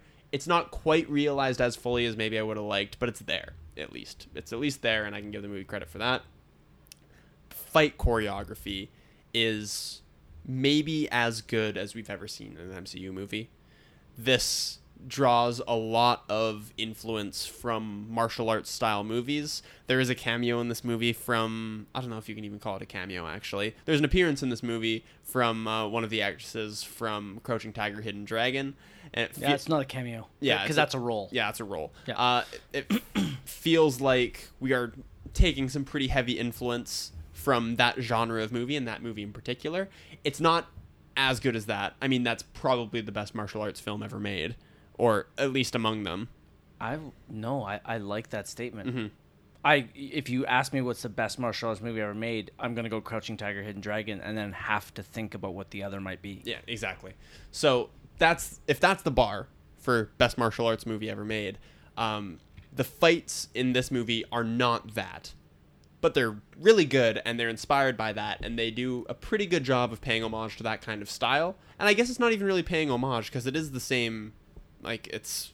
Well, if you don't mind... Please. Okay, so Crouching Tiger, Hidden Dragon, that type of fighting in that type of film is called wushu. Mm-hmm. That's where they're floating around and stuff like that. Mm-hmm. If I can jump ahead, which we're going to dive into, as an example, the bus fight scene, mm-hmm. that's inspired by Jackie Chan films. Yes. So this is taking a lot of Asian film, that's what I'm looking for, influences, and incorporating into this movie. This movie is directed by an Asian director. It has an all-Asian cast with a couple... Actually, I was going to say, I'm like, is there... Oh, yeah. I'm like, Razor Fist is a white guy. Yeah. But actually, no. I think he's Russian, so that's technically Asian as well. So it's an all-Asian cast with an Asian director, and so it's using Asian film influences to make this film, and it's easily apparent, and it's really well done. I think it's really effective. Okay. There is something I want to ask you, because we were talking a little bit about this movie off air. Just actually, we were watching the trailer for it, and you couldn't help but turn to me and make a little remark. You were like, "I loved Awkwafina." Can you expand on that? Yeah. Well, yeah. I'm a big fan of Awkwafina. I'm trying to remember. I personally would have been introduced to her, I believe, in Crazy Rich Asians. Yep. She is the comic relief in that movie. She's the comic relief in this movie. She does a voice acting work in Raya and the Last Dragon. She is spectacular. The Farewell. And The Farewell, where she gives a dramatic performance, which I think she was robbed of an Oscar nomination. Mm-hmm. I like her as an actor. I think she is really great at what she does. I see her as someone that is going to build a solid foundational... Oh, she was in Ocean's 8, but I didn't see that first. I saw that later. I think she's the one that's building this really great foundational base as this really great comic sidekick. From what I've seen she's capable of doing in The Farewell, I think she's crafting herself an incredibly rich and diverse career. Mm-hmm. I see nothing but incredible performances from her down the road on both sides of the spectrum. Yeah. I think we're going to see... She can keep playing this Awkwafina comic sidekick for as long as she wants because she's good at it and it's fun. And then she's also going to find roles like she did in The Farewell where she can show off that she actually has chops. I'm looking forward to seeing what she does going forward. I think she's a very entertaining actress, but I can understand if people don't because it's a fine line because she is almost over the top. I don't think she gets right to the edge, but she approaches it, and I can understand why some people would find her annoying. I personally don't. I think she's delightful. I don't disagree with anything you just said. I loved her in The Farewell. It was an excellent movie and an excellent performance. Crazy Rich Asians, I was lukewarm on the movie, but she was one of the best parts of it. That character is great. She is sort of playing in between those two roles here. She's probably closer to the Crazy Rich Asians version of herself in this movie, but she's not like completely into wacky zaniness as she is in Crazy Rich Asians. My main problem, I think, unfortunately, is that the character, Katie, really doesn't have anything to do in the movie. And it's something that is sort of referenced on a meta level in the movie where they reference it so it's okay. We're like, like a few days ago I couldn't even shoot I won't get into that because we're not supposed, but you know what I'm about to say. Yes. Yeah, but like she plays a somewhat prominent role later in the movie, but like it's referenced numerous times that she's like, hey, why am I even here right now? And the movie kind of winks at the audience when it does that, but I'm sitting there in the chair going, yeah, why are you here right now? This is Shang-Chi's story, and you just your character decided that you're coming along for the ride, and all the other characters in the movie are just kind of cool with that. And it doesn't make a lot of sense. I have no problem whatsoever with Awkwafina's performance in and of herself. She's great. I like her a lot. But I found myself scratching my head throughout the movie. I'm like, why is she here in the scene right now? What does she have to do? I understand the narrative purpose that she serves. She serves the same purpose as Martin Freeman does in Black Panther, where they are the outsider to this world. Yes. So they are somebody for the main character to explain their shit to, and therefore explain it to us. So we are unfamiliar with Shang-Chi as a Western audience, and with him being one of the lesser known MCU characters. So we need somebody for Shang-Chi to look at and say, here's all about me, and therefore explain it to them and explain it to us. So I understand from like a script writing perspective why she exists in the movie, but from like her having agency and a reason to exist in the plot perspective, just like there's none. Yeah, there's none. So that kind of bugged me. Wow, I never latched onto that at all. Yeah, I don't disagree with everything you said. It didn't occur to me. I was having too much fun. Outside of that, back to positives.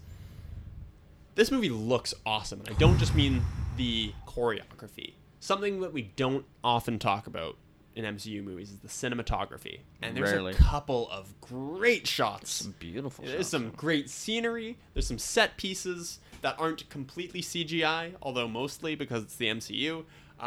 There's sort of a framing technique that's sort of brought back of just like, it's almost Wes Anderson-y or Stanley Kubrick-y, where it's like very far away shots, symmetrical with a tiny object in the foreground and a big beautiful background of some kind. There's lots of shots that look like that just look like framed paintings, and they're gorgeous.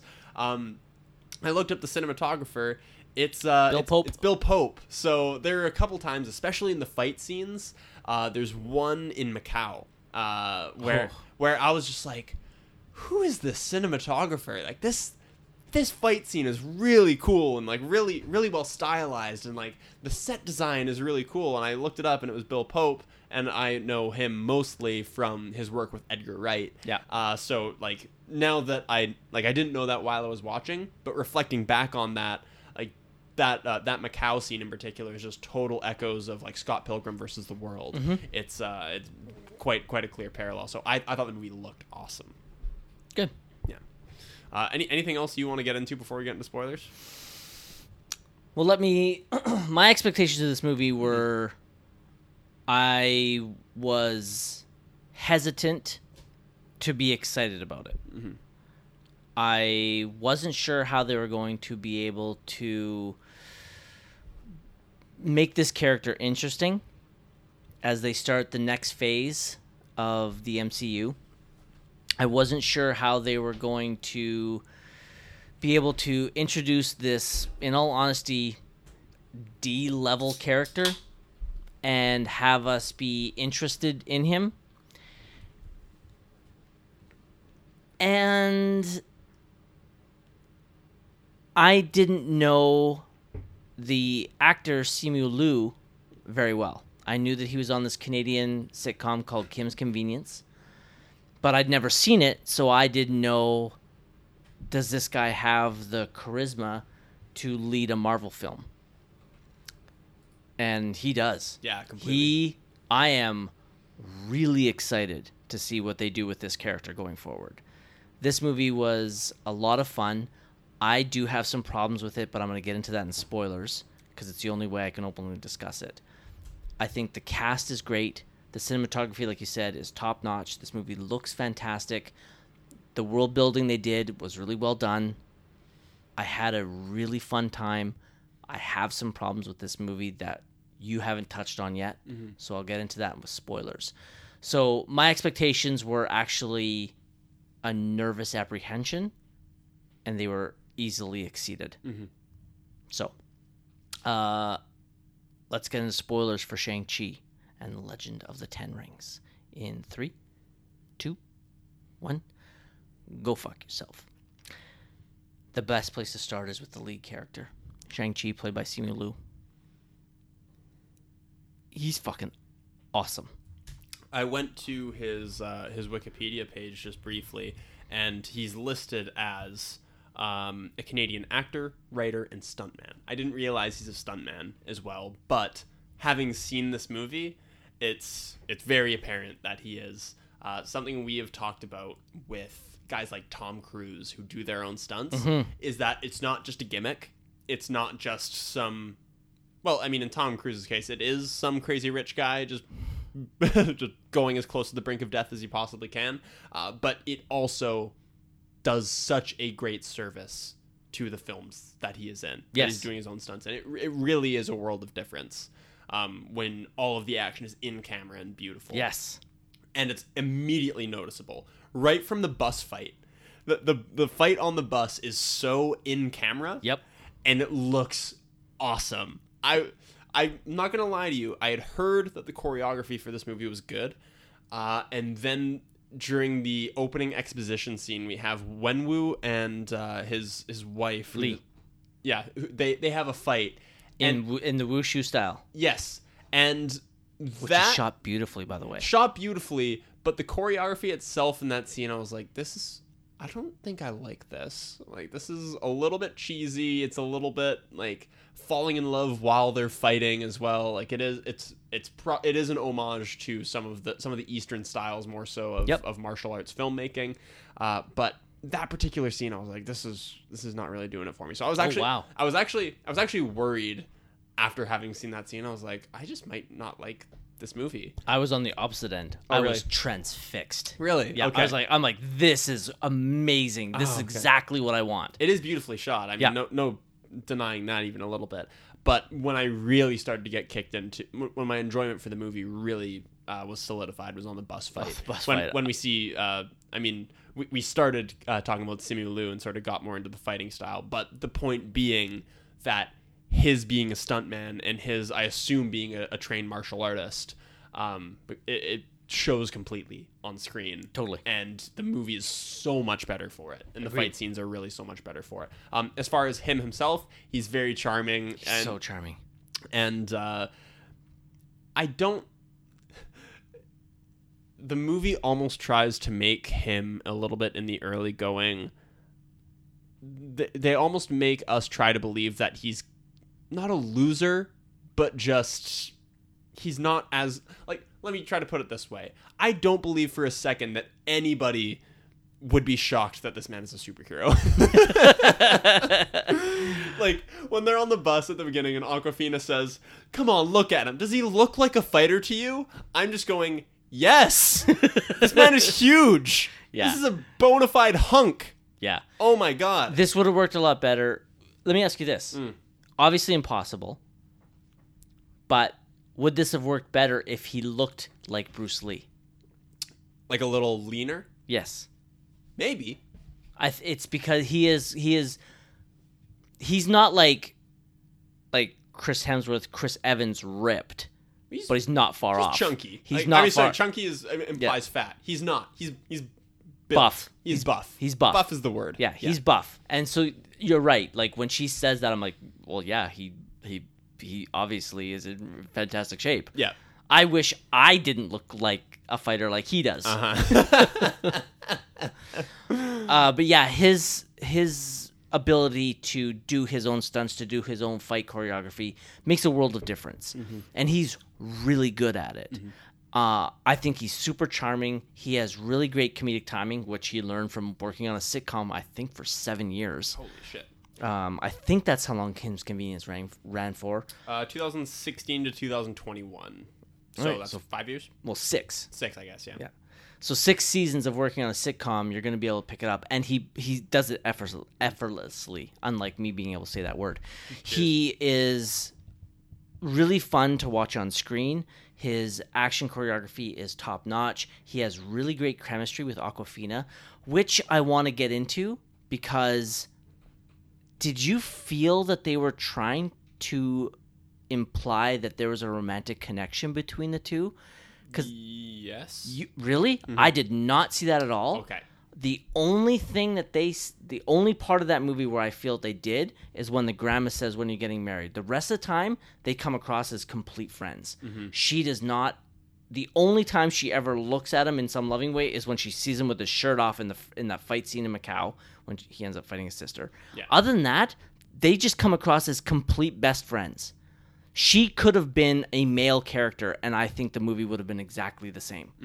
I never picked up any type of them being in love, them falling in love. I see it as a completely platonic, incredibly great male-female friendship. That is probably true. I really hope they keep it that way. Yeah. I really do. Not that I have anything against it. I would just really love a male-female friendship. Yeah. It's not a common thing to see. Not in movies. No. My go-to example of a good male-female friendship, I don't even know if that counts because it's sort of a workplace friendship. I was going to go with George Clooney and Anna Kendrick in Up in the Air. That's fair. Yeah. But that's 2009. That's a long time ago. Yeah. And their friendship isn't really all that great. Yeah. Either.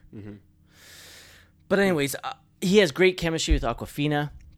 I think he has great chemistry with Tony Leung, who I'm going to go in deep with you when we get to him. Okay. I just really enjoyed Simu Liu. I'm really excited. I am really excited to see what they do with this character going forward. We'll get into scene-specific stuff later. I'd like to just kind of focus on the performers right now, if you're okay with that. Yeah, of course. Cool. I'm going to move on to Awkwafina, which we've already touched on. Yeah. Great comic relief. Great comic sidekick. She is exactly what she needs to be for this film. I understand your criticisms in regards to the realistic reasons why she would be there. There is none. But in regards to the cinematic reasons, it's obvious why she needs to be there. I think she is thoroughly enjoyable to watch. Since we're in spoilers... Yes, I do. No, I don't.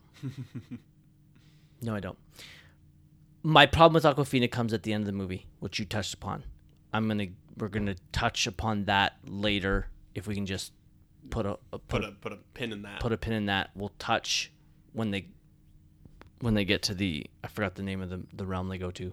Talo. Talo, thank you. I'm gonna save Talo for later.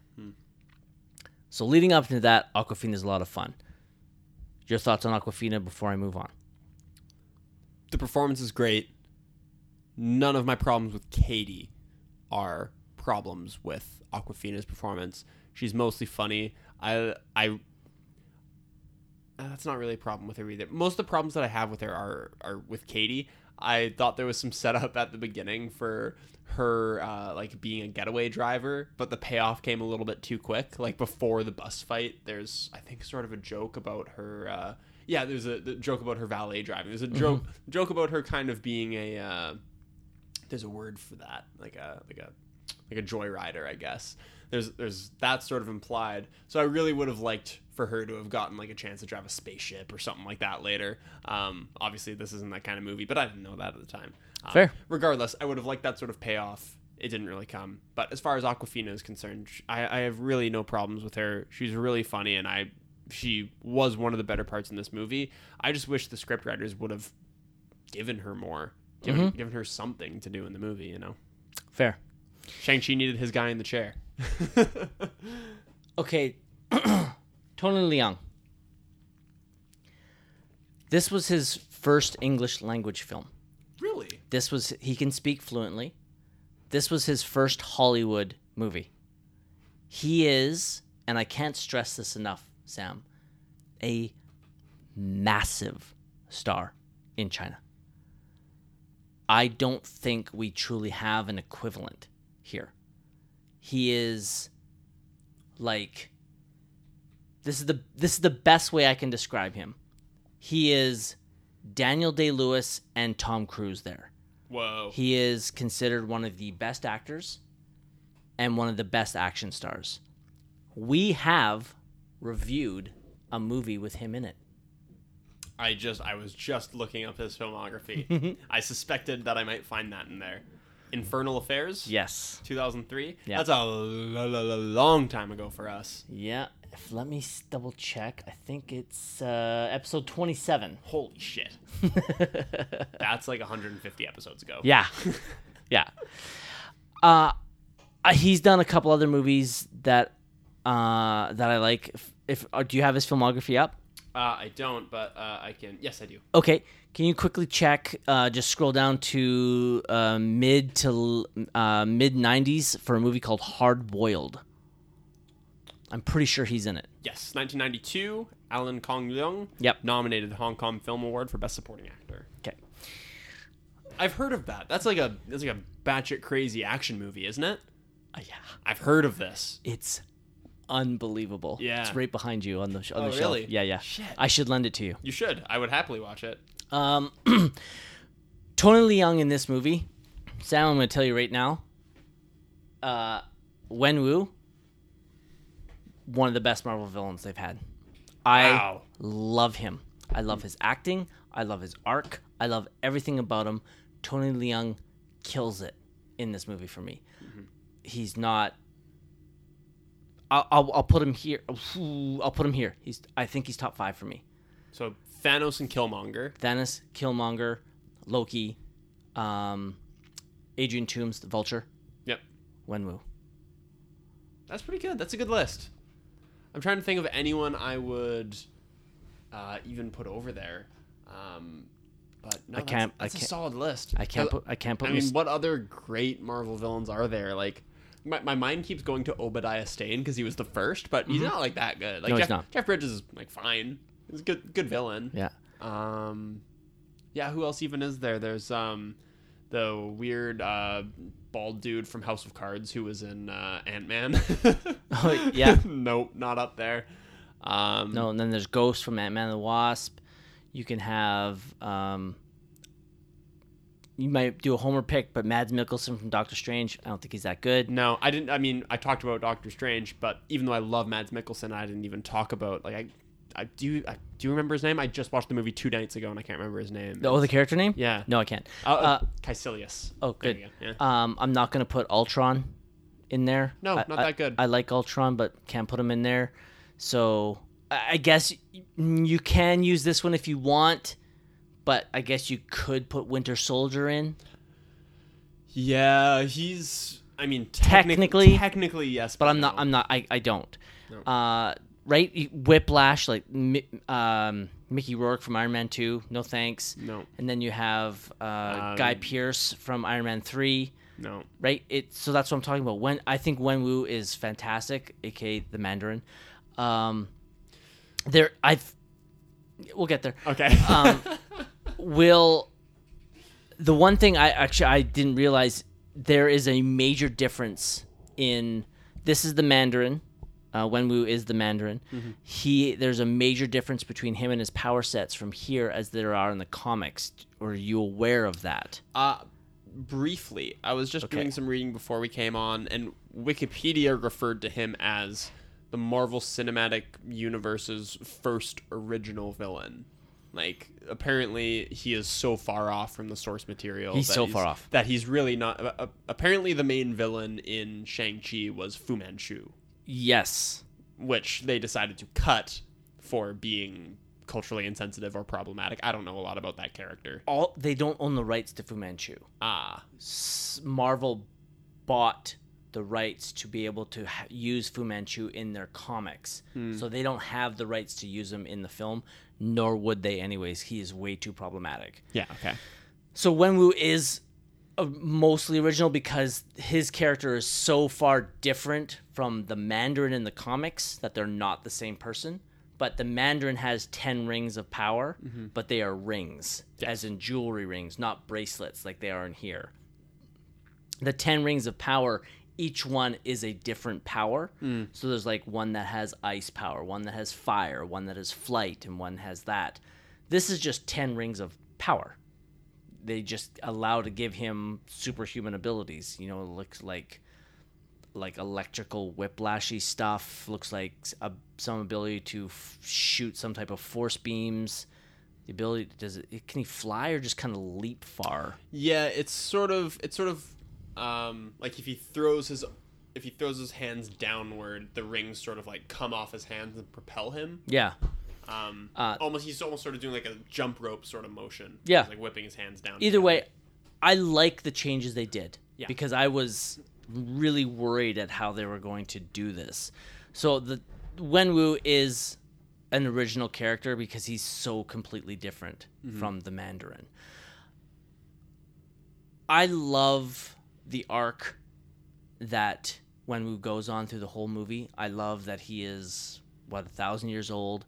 He's conquered the world, continually searching for power. That's when he meets Lee as he tries to enter into, what's it called again? Talo. Why can I never remember that? I don't know. That opening fight scene between the two of them, I think, is gorgeously shot and very beautiful. I love that as they're fighting, they are falling in love. It is very wushu style, much like we saw in Brokeback Mountain. Crouching Tiger. Crouching Tiger. You know what I'm just remembering, actually, that's worth pointing out? I think I was kind of lukewarm on Crouching Tiger. You were. Dragon. It broke my heart. Yeah. I think I didn't get it. Yes, you said that. I think I said that. I'm like, I don't think I get it. Yeah. Yeah, and that, with that in perspective, I think that probably is the reason why I didn't like some of the martial arts sequences in this movie, in particular that one.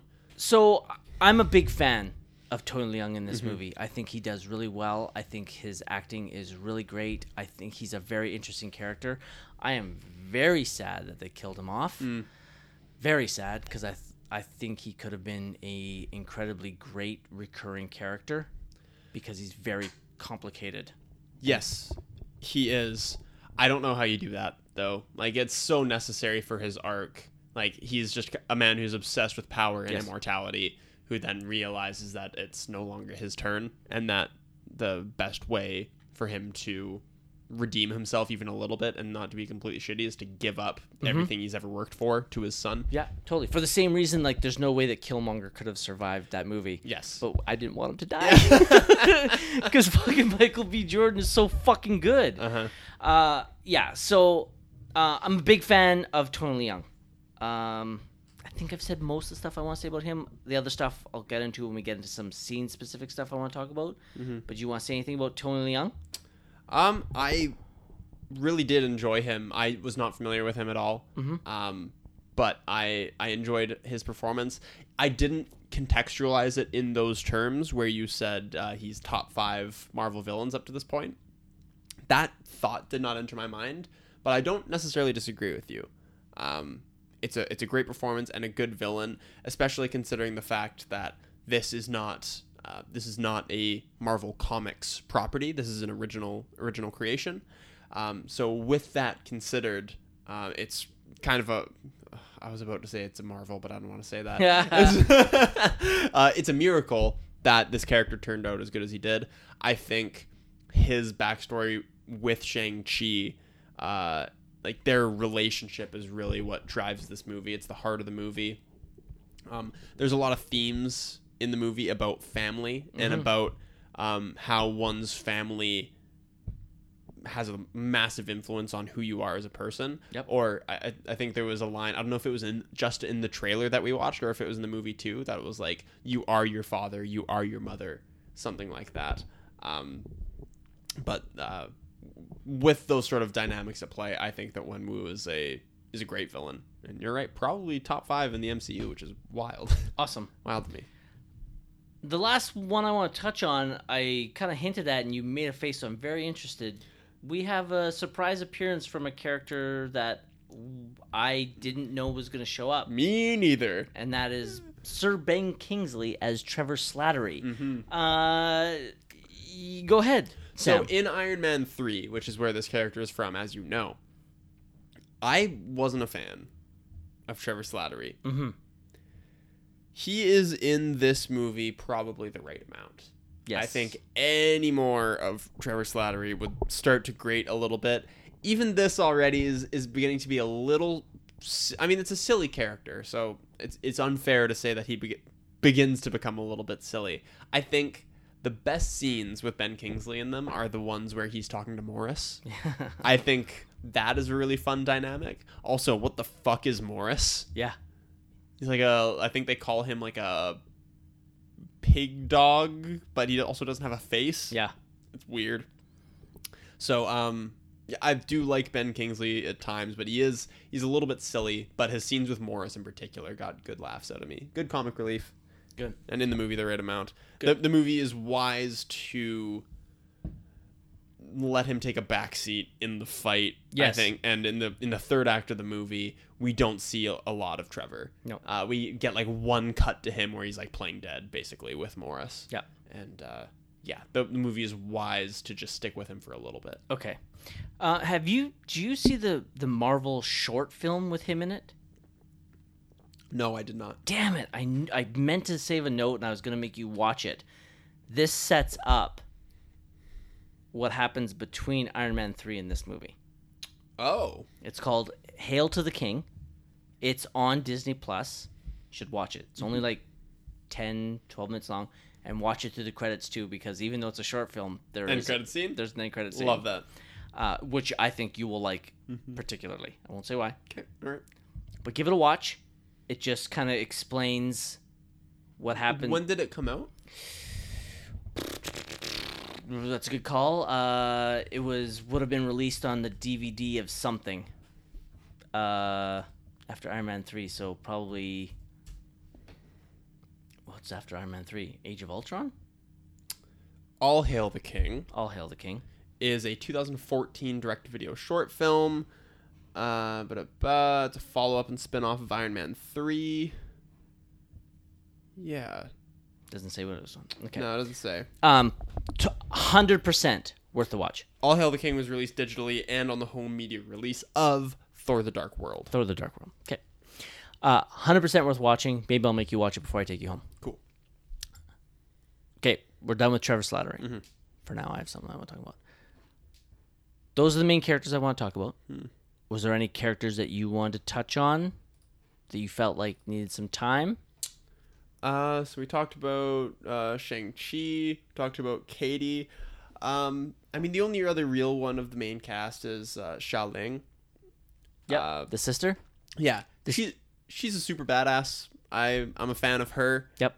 I like her story. How she wasn't even really a classically trained martial artist. She was not involved in the Ten Rings. She wasn't involved in that organization at all because she was a woman. But she just watched from the shadows and studied them and learned and got better than everybody else. Yes. And even beats the shit out of. I shouldn't say beats the shit out of Shang-Chi.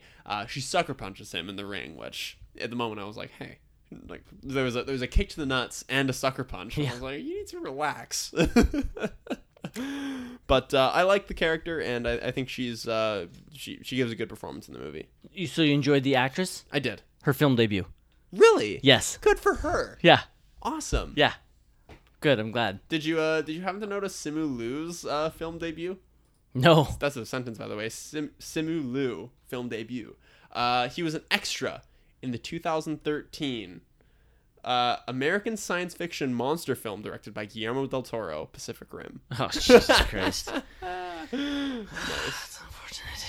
And okay. that was his only other film role before 2021. He was in a movie earlier this year called Women is Losers, 2021 American drama film. But that was his only other 2 film roles before Shang Chi. Really? Yeah. So he was just killing it on. They saw him on Kim's Convenience and thought, this guy is ready to go. Wow, good for him. Yeah, Oh. and honestly, to Marvel's credit, he crushed it. Big time. Especially with that context. Jesus. Okay. Okay. I'm going to get into some scene-specific stuff here. Mm-hmm. We touched upon it, the opening fight between Wenwu and Lee. I really enjoyed it. Mm-hmm. I like the wushu style. Doesn't quite resonate with you. I thought it was beautifully filmed. I love how it showcases and leads up to and builds their love for one another. Didn't quite work for you. I can understand it, especially considering you didn't get it in Crouching Tiger, Hidden Dragon. If I didn't get it in like the absolute pinnacle of the genre, chances are when you trickle down, I'm still not going to get it. Yeah. But the bus fight. Yeah. Wow. Yeah, so good, right? Now, I'd avoided of the trailers. Me too. But I think I saw a piece of a trailer somewhere, and I saw that there was going to be a bus fight. I had no idea it would be this good. Mm-hmm. I honestly thought like the bus fight would be like a 2-minute scene. Mm-hmm. For it to be one of the set pieces, and for it to be this good, was mind-boggling. At this point in the movie, as I'm watching this unfold, in my mind, I'm like, this is going to be a top 10 Marvel film. Mm-hmm. I am on board. I am... And not getting off the bus anytime soon. I am loving life. It is shot beautifully. It is so much fun. It is so kinetic. I am having a great time. The action is superb. You said... I think you said this. But this is arguably one of the best fight scenes in the MCU. I didn't say that, but it's so funny because I was just thinking that. Like, I was thinking when Manny's done talking, I'm going to say this is one of the best fight scenes in the MCU. I think the only one I could put in contention, the elevator fight scene in Winter Soldier. Before we get started, does anyone want to get off? Yeah, okay, that's probably the best. But I mean, I can't really think of any off the top of my head. I mean, it's difficult to think of examples like that off the top of your head. But, But I can think of some like good examples. There's Captain America versus Baltrock the Leaper. That's GSP at the beginning of Winter Soldier. Mm-hmm. There's the 2, I guess, fight for the kingship in the Black Panther, like on the waterfall. Mm-hmm. Those are good. But a lot of the I'm purely sticking to just hand-to-hand combat scenes. Yeah, because the thing is, I mean, my mind, when I think of iconic action scenes from the MCU, my mind goes to Thor, Cap, and Iron Man versus Thanos from Endgame. But that is more so about it being the culmination of, like, just the sheer scope and awe of that. Of, like, this is the pinnacle of this entire project. Like, it's the emotion behind that moment more so. Not that it's not a well-shot fight scene or anything like that. Absolutely delightful. But as far as the choreography and the sheer creation that went into that scene, emotion removed, like, I don't know one that's better than this bus scene. I genuinely don't. Probably the elevator. Right. Probably the elevator. And that's that's it. Yes. Yeah, I agree. Maybe Cap versus Cap? Yeah. Good one. But that's just so fun because they have there's 2 great jokes in it. Yeah, that's America's ass. Yeah, and I know, like I can do this all day. I know. So, but yeah, this bus fight, it went on longer than I was anticipating. That is not a complaint because it is so great. Mm-hmm. So, bus fight scene, fantastic. And worth reiterating. Yes. That having a lead who can do martial arts at an expert level, and having a cinematographer who is excellent, leads to this scene being able to be shot in creative ways. Yep. So Marvel movies look the way Marvel movies look because the people doing these scenes are actors. Like, you can't just shoot Scarlett Johansson actually getting into a fist fight because she's not a fighter. So when you get Simu Liu in camera and Bill Pope behind the camera, you now give the cinematographer license to set up shots wherever he wants, however he wants. There's this awesome scene from outside the bus, yes, where it just follows him. It's just a little tracking shot from a 90-degree angle as he's walking up and down the bus kicking ass. And when that happened, I went, that is so fucking cool. Yep. I was so pumped about it. Nothing but praise for the bus fight. One of the best parts of the movie. Wicked. I'm not going to go plot by plot. Sorry, before we get off the bus fight, the joke with the pull bus stop. Oh, the signal? Yeah, how are you going to signal when he pulls the cord? As somebody who spends a large amount of time on public transit, I got a kick out of that. I love that because when he said, "Oh, you'll know," I'm like, oh, "Okay." I'm like, "Is he gonna explode something?" Like, I don't. Yeah, you expect like some action movie. Totally do. And when he pulls that thing, I was like, "Well done, well done." It's an unmistakable cue. Yes, it is. It's so unexpected. In Macau, where he goes to the Fight Club. Mm-hmm. Wait, Manny. The first rule of Fight Club: you don't talk about Fight Club. But I wasn't there. I was just a witness. Oh, sorry. Then yeah, you can talk about Fight Club. That's fine. We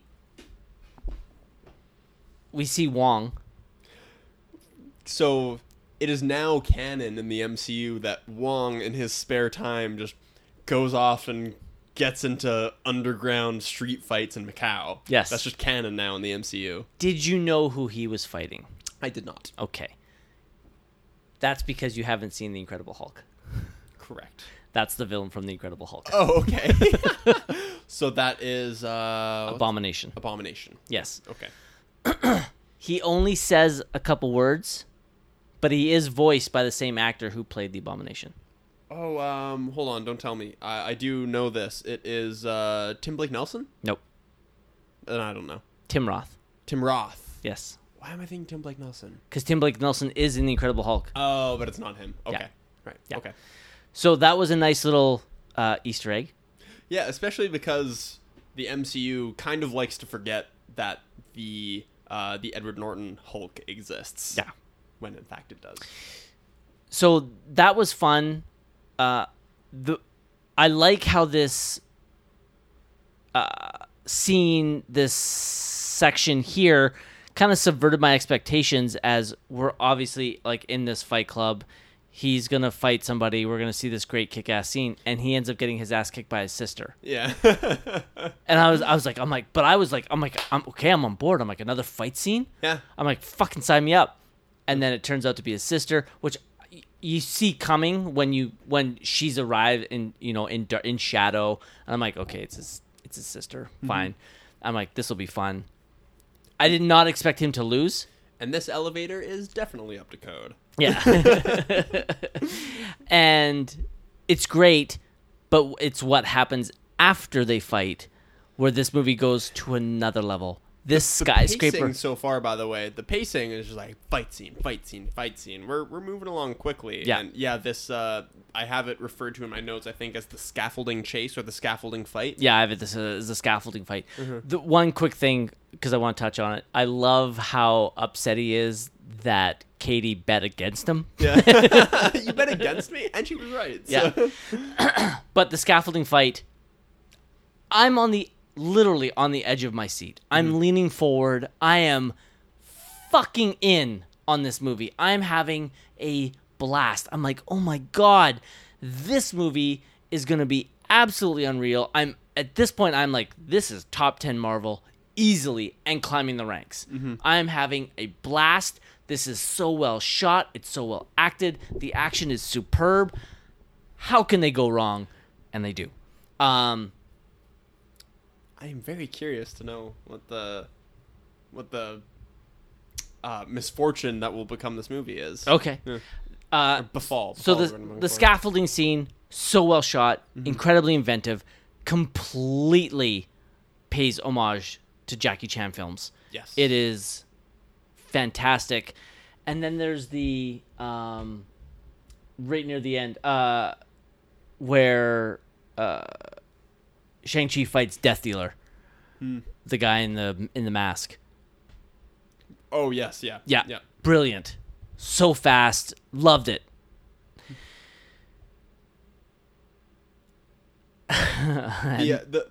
In that fight scene, by the way, the lighting of because that they're off the scaffolding in that scene. They're in a separate room with like the city lights behind them, and there's like in my mind there's lots of pinks and reds. Yes. Again, very well shot scene, and yeah, the choreography is bang, lightning quick. Wenwu reveals himself here.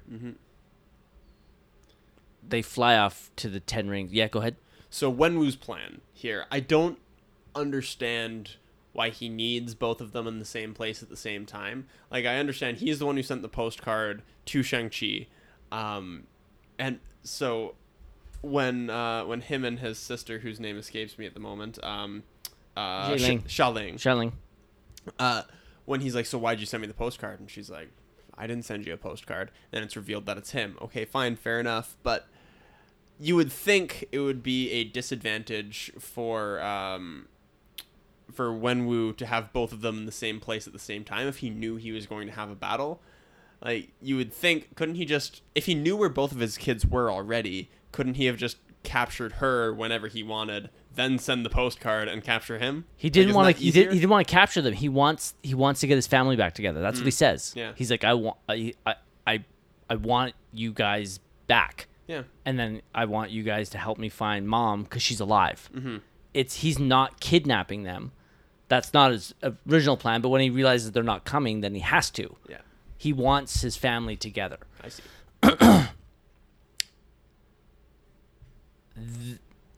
When they go back to whatever 10 Rings headquarters, I'm still on board. Where the movie takes a turn for me, because I don't believe they set it up well enough for me, despite the wushu opening and the talks about Tai Lo. Oh God, I was gonna forget again. They even mentioned Tai Lo, but the mentioning of Tai Lo in the early thing, he's searching for it because they practice a martial art around mystical creatures. I let slip the mystical creatures part. So when they go to Tai Lo, and all of a sudden this movie goes from street level, even though there's the 10 Rings of Power, the street level urban fighting and stuff like this, to this magical, mystical creature land, that tonal shift didn't lose me, but it was a major disappointment. Yeah. Because the first half of this movie is so incredibly brilliant and inventive and fun, and then the last part becomes a CGI bullshit fest yet again. Don't get me wrong, the dragon versus that big soul creature, visually amazing. But the main fight of this movie doesn't truly involve Shang-Chi. Yeah. It's him taking down a big CGI creature? Yeah, I was kind of underwhelmed at the finale of the movie. I guess kind of a question for you that I don't know if you're equipped to answer, but the first thing that comes to mind is it possible that in Eastern cultures there is just more of a widespread assumption, in particular in art and film, that there are just sort of spirits and magic within everything? Because this is something I caught on to in particular when I was watching Spirited Away, a Japanese animated film that you and I have both seen and both enjoyed. But there's just it's kind of taken for granted a lot in that movie that just dragons exist and they have this set list of powers and they look like this and they have these abilities, and I kind of just explained it away when watching that movie. I'm like, oh, this is probably just a thing that happens in Japan. This is probably just a widespread cultural... And China, because it's mostly Chinese. Exactly, yeah. Okay, so yes. So thank you, because I actually meant to say this beforehand. For those of you listening, if you're not aware, Sam is a white male. Yep. I am half white, half First Nations, so I'm speaking about a culture that I don't know anything about. I'm not speaking rhetorically. I'm genuinely asking questions, trying to get answers here. So from my understanding, that these type of dragons and these type of creatures that they go to, especially I can't remember what they were called, but those large lion creatures that are on the good side. Yeah.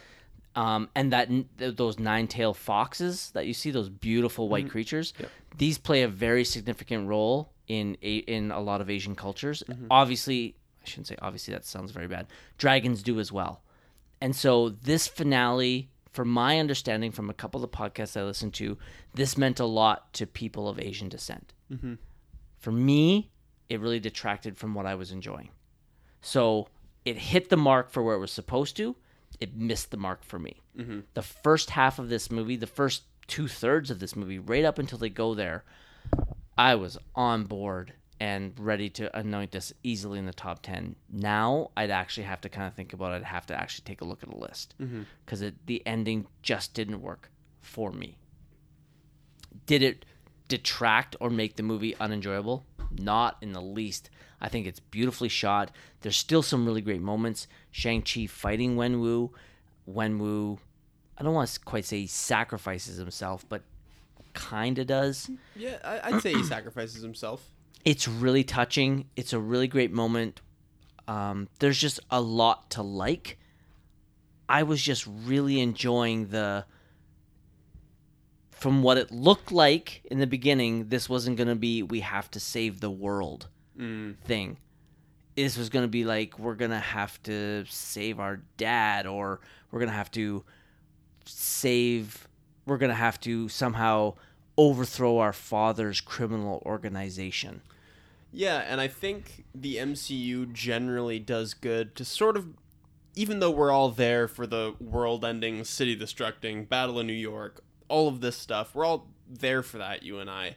But the MCU is at its best when it can kind of have a range of world-ending scenarios. You know, you can have the Snap and Thanos, killing half of all of the universe's inhabitants up here, and then down at the bottom you can have Ant-Man trying to do a heist in the first Ant-Man movie, or down at the bottom you can have like even Spider-Man Homecoming, Spider-Man just trying to stop a weapons manufacturer just locally in his own town, you know? So I think the MCU does well to exist on a gradient sort of world-ending villains and lowly street-level villains. I think that's a wise thing for it to do. And yeah, I was also kind of disappointed because it feels like just kind of a crime mystery movie for the first act. Yeah. Right? It feels like kind of a mystery movie. And there is a lot of, obviously there's a lot of legend around Wenwu. It's called the Legend of the 10 Rings. I almost said 12.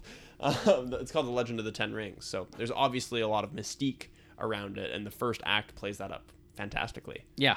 Like I said, I was so on board, and then I just kind of felt, I don't know, let down.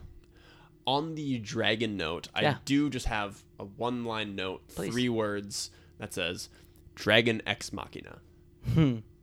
That's how I felt about that as well. I didn't really chime into that other than the cultural discussion, but I felt the same way. I thought the inclusion of the good dragon in the end, I'm down to fight a big bad dragon. I'm totally down for that. I think the bad guy dragon, the evil dragon, looks super cool. Did look super cool. Good looking dragon. Down to have that fight in the end. We even make a point of manufacturing all these weapons that totally aren't ripped off from Game of Thrones. That are the only things that can kill this dragon and its little minions. I like all of that. But then the fact that we have dragon on dragon combat instead of Shang-Chi and his new powers doing the destroying,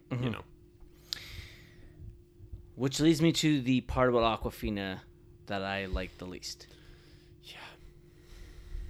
I wish,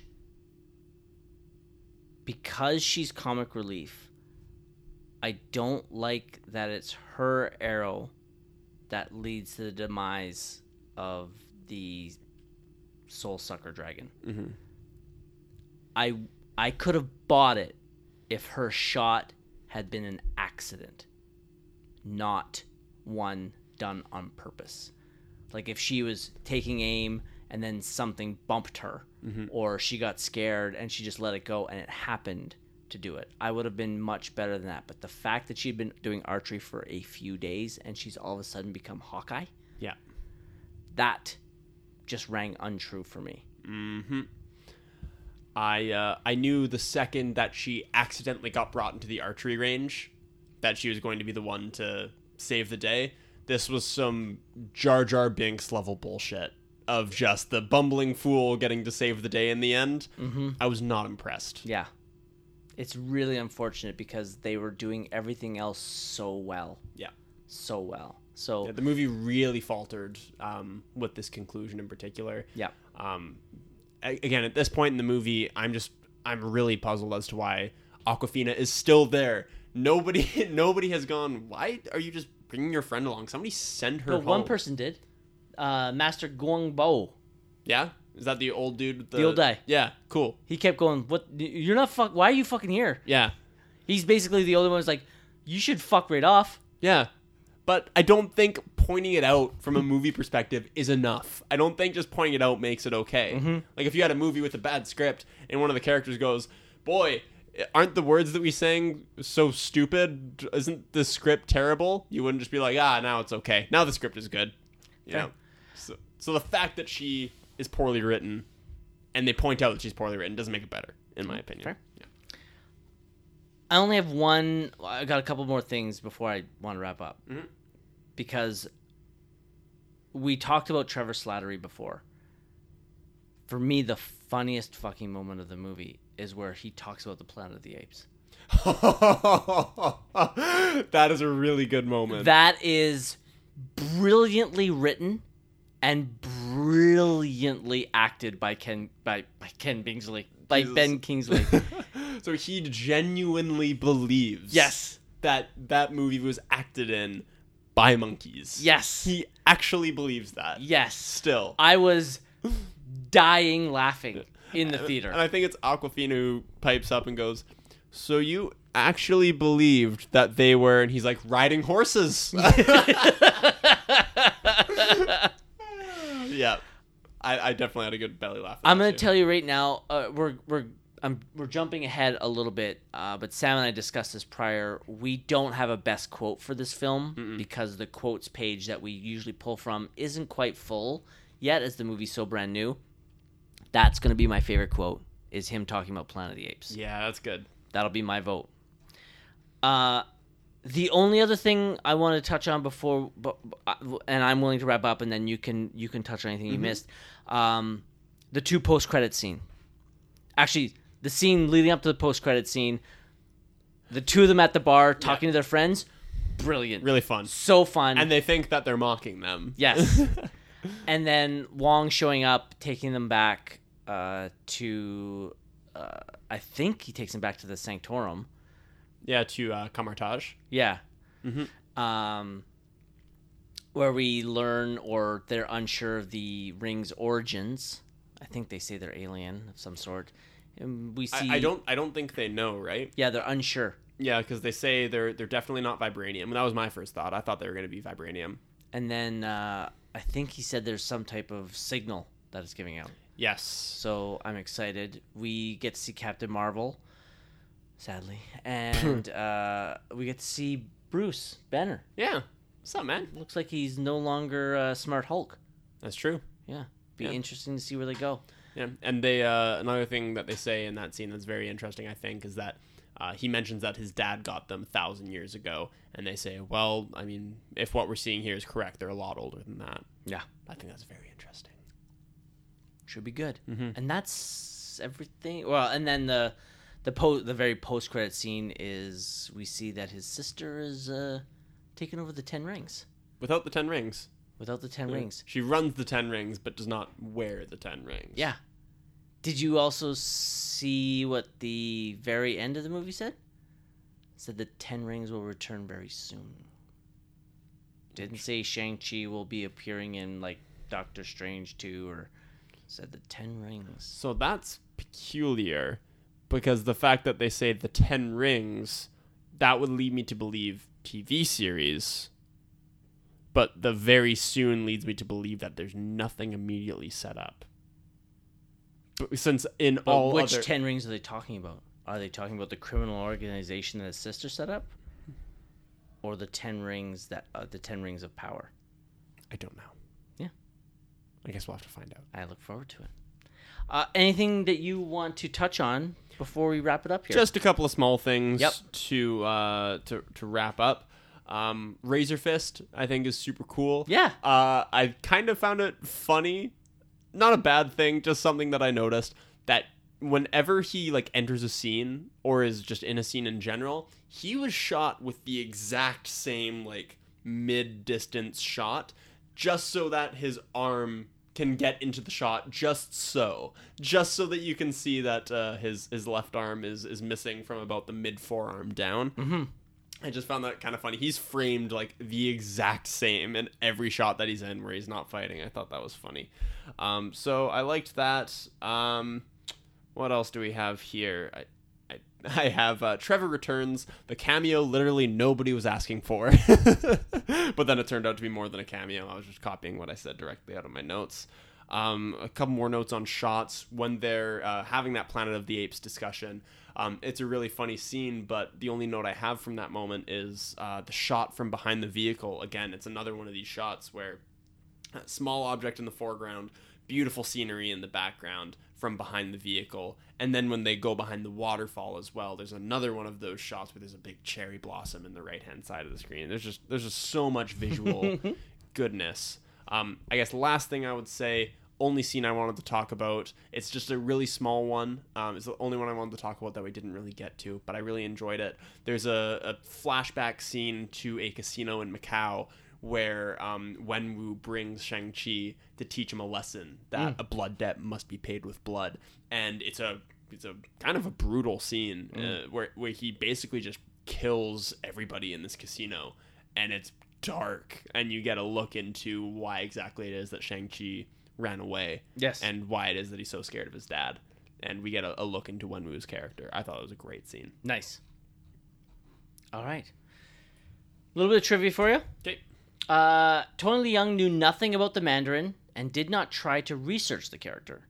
When Marvel Studios contacted him, they gave him full authority to make his own history of the character. Cool. He did not mind playing a villainous role, his first ever, but he sought to give the character depth and history. Quote, "I tried to explore the reasons that led him to become who he is.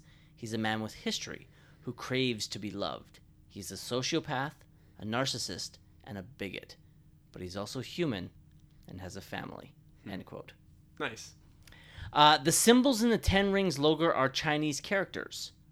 For vast, one that has a variously meaning majestic, male, or heroic. Mm-hmm. Strength and power. Another one meaning might or awe. Authority. Power and strength. Robust. Greatness. Outstanding. And rising. The Mandarin in the comics wears 10 alien rings on his fingers. The Mandarin's rings in this film are revised to be called Hungar iron rings worn on his forearms. These rings are used in martial arts training to strengthen the arms and fists. This change was made to incorporate Chinese culture, and because cosmic jewelry had already been done with Thanos the Titan in the form of the Infinity Stones and the Infinity Gauntlet. Right, makes sense. When Shang-Chi is asked to fight in the arena shirtless, it is a nod to his comic debut, where he would appear shirtless in an early comic book run. This was in itself an homage to Bruce Lee movies where Lee fights shirtless, especially in the third act. Mm-hmm. This is also considered too much of a stereotype to be Shang-Chi's uniform. Okay. A couple casting things for you. In the late 1980s, Stan Lee had considered a film TV series about Shang-Chi and had in mind Brandon Lee, son of martial arts superstar Bruce Lee, for the role. Shang-Chi was visually based on Bruce Lee, so Brandon seemed a fitting choice, but the plan fell through. Yeah, that's a shame. I don't know if you heard about this, but Simu Liu tweeted in December 2018 about asking Marvel for the role. He later retweeted the original tweet on July 20th, 2019, thanking them. That's so cool. Yeah. Donnie Yen was considered for the role of Wenwu. Who's that? Donnie Yen is the blind, force-sensitive guy from Rogue One. Oh, cool. Yeah. In the Macau underground fight club scene, Doctor Strange Sang-Kak Wong is seen fighting the Abomination, played by Tim Roth. Mm-hmm. Tim Roth reprises his role, but is uncredited. Favorite quote? We're not doing it this time. I'm kind of giving it to the Planet of the Apes speech. I can't think of a better one off the top of my head. So I think it would probably win anyways. Yeah. There was another really good exchange where Katie makes fun of Shang Chi for choosing the name Sean. Yeah. And in that same scene, we also get the vegetarian or beef dish. That joke. And she's Awkwafina. That might be my favorite Awkwafina scene in the movie. It's pretty where good. She's like, she first asks for vegetarian. There's no vegetarians. She's like, so beef. Because there's nothing left. And she does it with a big smile on her face. It's really funny. Favorite scene? I have 4. Okay. I have the bus fight. Okay. The scaffolding fight. Mm-hmm. I have Wenwu versus Lee. That's the wushu fight at the beginning. Okay. And I have Trevor and the Planet of the Apes speech. Oh, that's okay. Yeah, sure. I have 3. Okay. Bus fight, underground fighting ring in Macau. Nice. Scaffolding fight. I have those 2 as sort of separate occurrences. Oh, totally. Yeah, I think they're separate. Yeah. Sure. Bus fight wins for me. Easy win. All right. Bus fight. Closing credits. Are there any Oscar-worthy performances in this film? I don't think so. If there was... No, I really don't think that there is. No bad performances. I think good performances top to bottom. Just nothing outstanding, I don't think. Considering I don't have anything off the top of my head in regards to what it would compete against, I'll throw it a little Tony Young for Best Supporting Actor. Sure, why not? Right, I'm just going to throw it out there. We can give him that. What other aspects of this film are award-worthy? There is some damn good cinematography in this movie. Kudos. Yeah, there's also, I wanted to say about that bus fight scene. There's a really good, electronic, it's like a score, or I don't know if it's score or soundtrack or whatever, but there's an electronic song playing under there that really fits the tone of it well that I wanted to give a shout out to. That being said, I listened to the score this morning. Mm-hmm. I think it's certainly more interesting and more creative than some of the other Marvel scores that we get, but it's nothing spectacular. I don't think I would nominate it. I feel comfortable with the cinematography nom. I feel comfortable with probably a best visual effects, obviously, because it's Marvel, and that would be about it. You have anything? Listeners, 1 second. Do you get him? Got the mosquito. Manny's been tracking a mosquito around the room for the last 30 seconds or so. And Fuck I've been that guy. watching him intently. Sorry about that. You should have done it with some chopsticks. That's a fly. Shit. The cinematography, I think, in all honesty, well, we're still early and Dune hasn't come out yet. But we'll see how... I wouldn't be surprised for a cinematography nod here. Mm-hmm. Anything else? I don't really think so. No script, no art decoration, no set decoration. Probably not. Not score. You know what? The sets do look pretty darn good, and a lot. In particular, the Underground Fight Club in Macau looks really good. I don't think that's enough for a nomination, but I wanted to shout that out. Yeah, it's fine. That set is awesome. Weak link of the film. Katie, for me, not Awkwafina.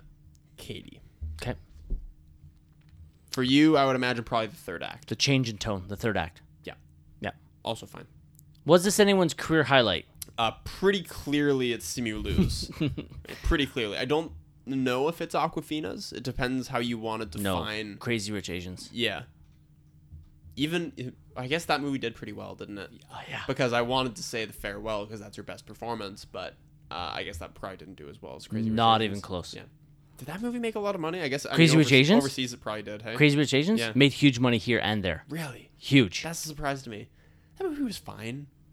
Again, I didn't really get it. The thing is, you have to remember, the reason it did so well is representation. Yes. That was at that time, Crazy Rich Asians, if I'm not mistaken, was the first all Asian cast made by Hollywood in 25 years. Wow. That's a big deal. I didn't realize that. Yeah, I think the one before it is called the Joy Luck Club, if I'm not mistaken. So, and I don't know if you've heard, Manny. There's a lot of fucking people in Asia. There's a lot, especially in China. There's one or two people over there who would be interested in watching the movie. I'm gonna take the two. I'm gonna play Price is Right game. You got the one. Okay. All right. As closest without going over. We're both.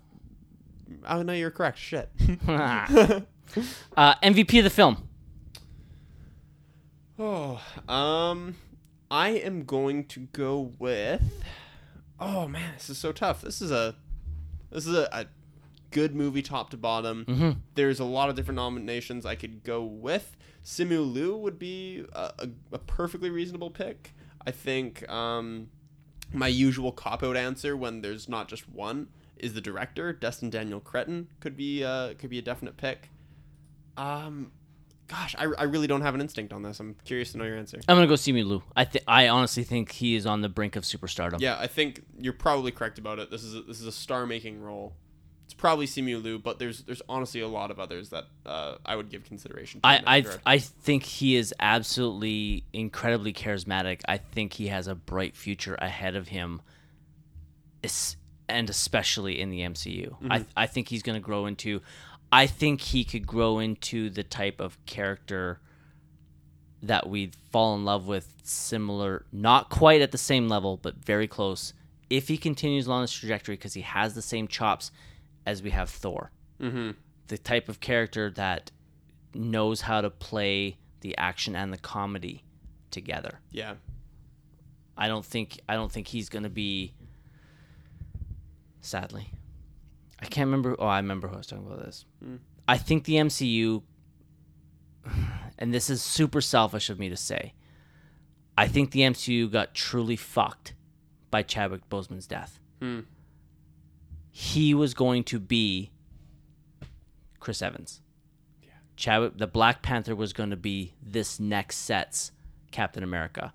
The beacon of loyalty, of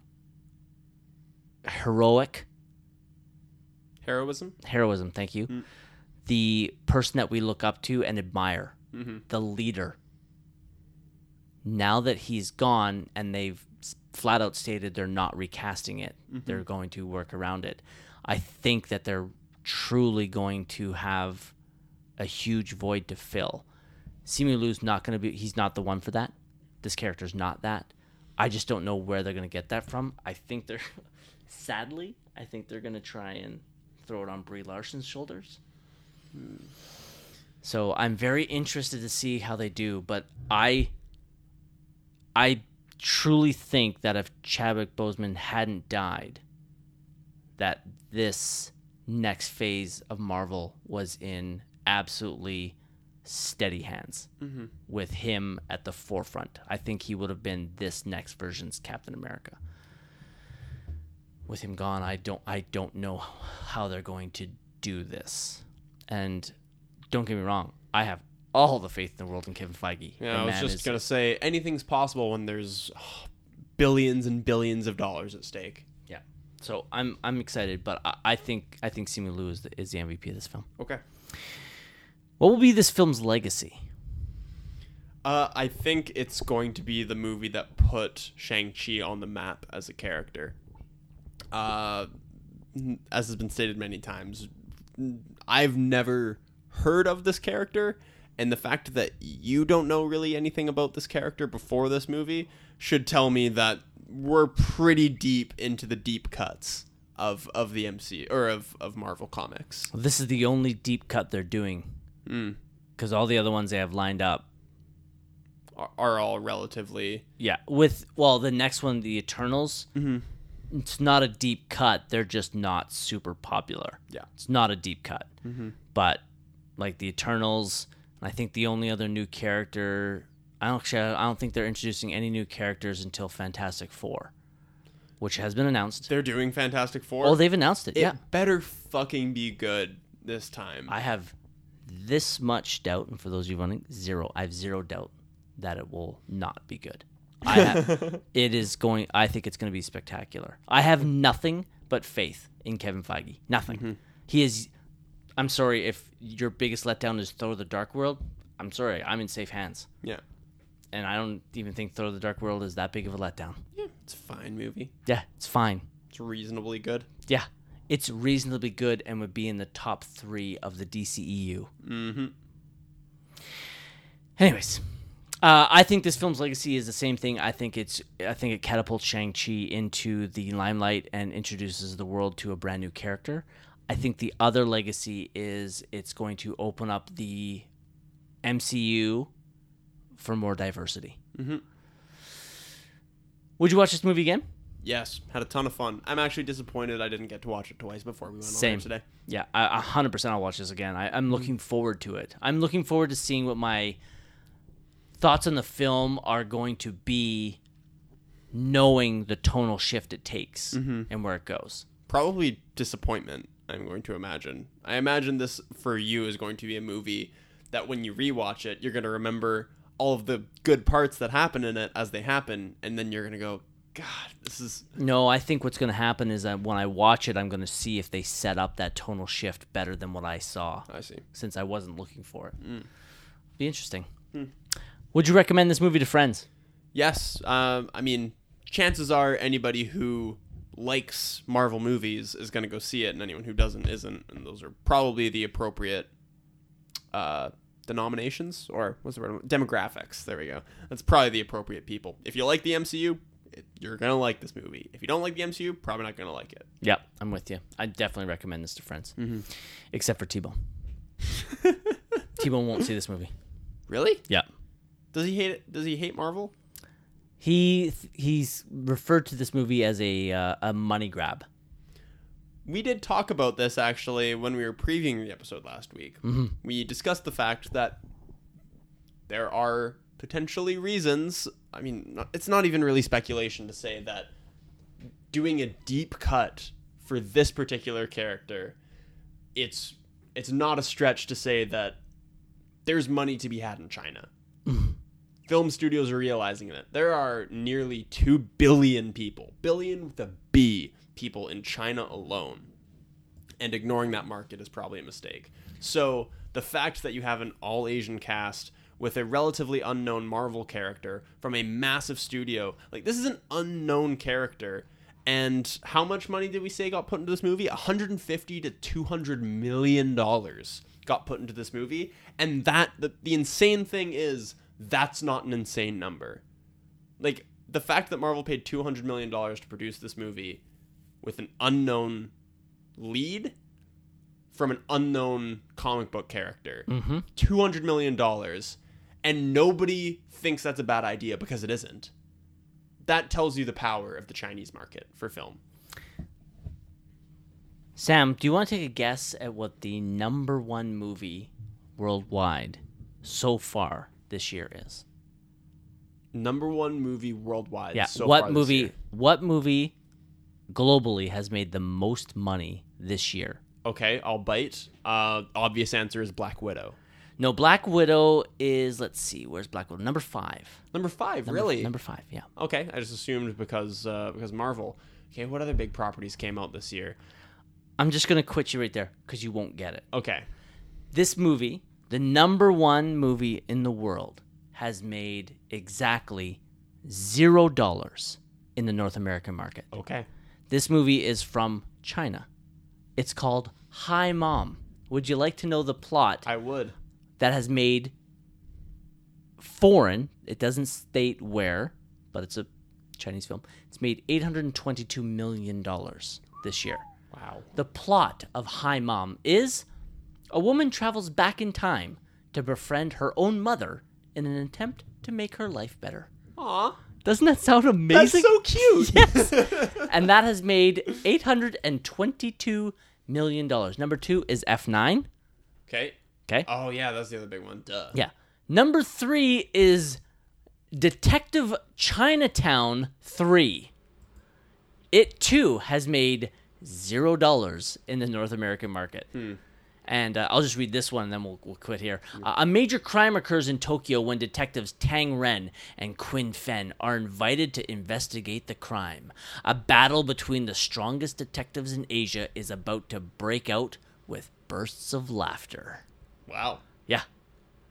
They have the plot synopses down over there. That's a great synopsis. Yeah.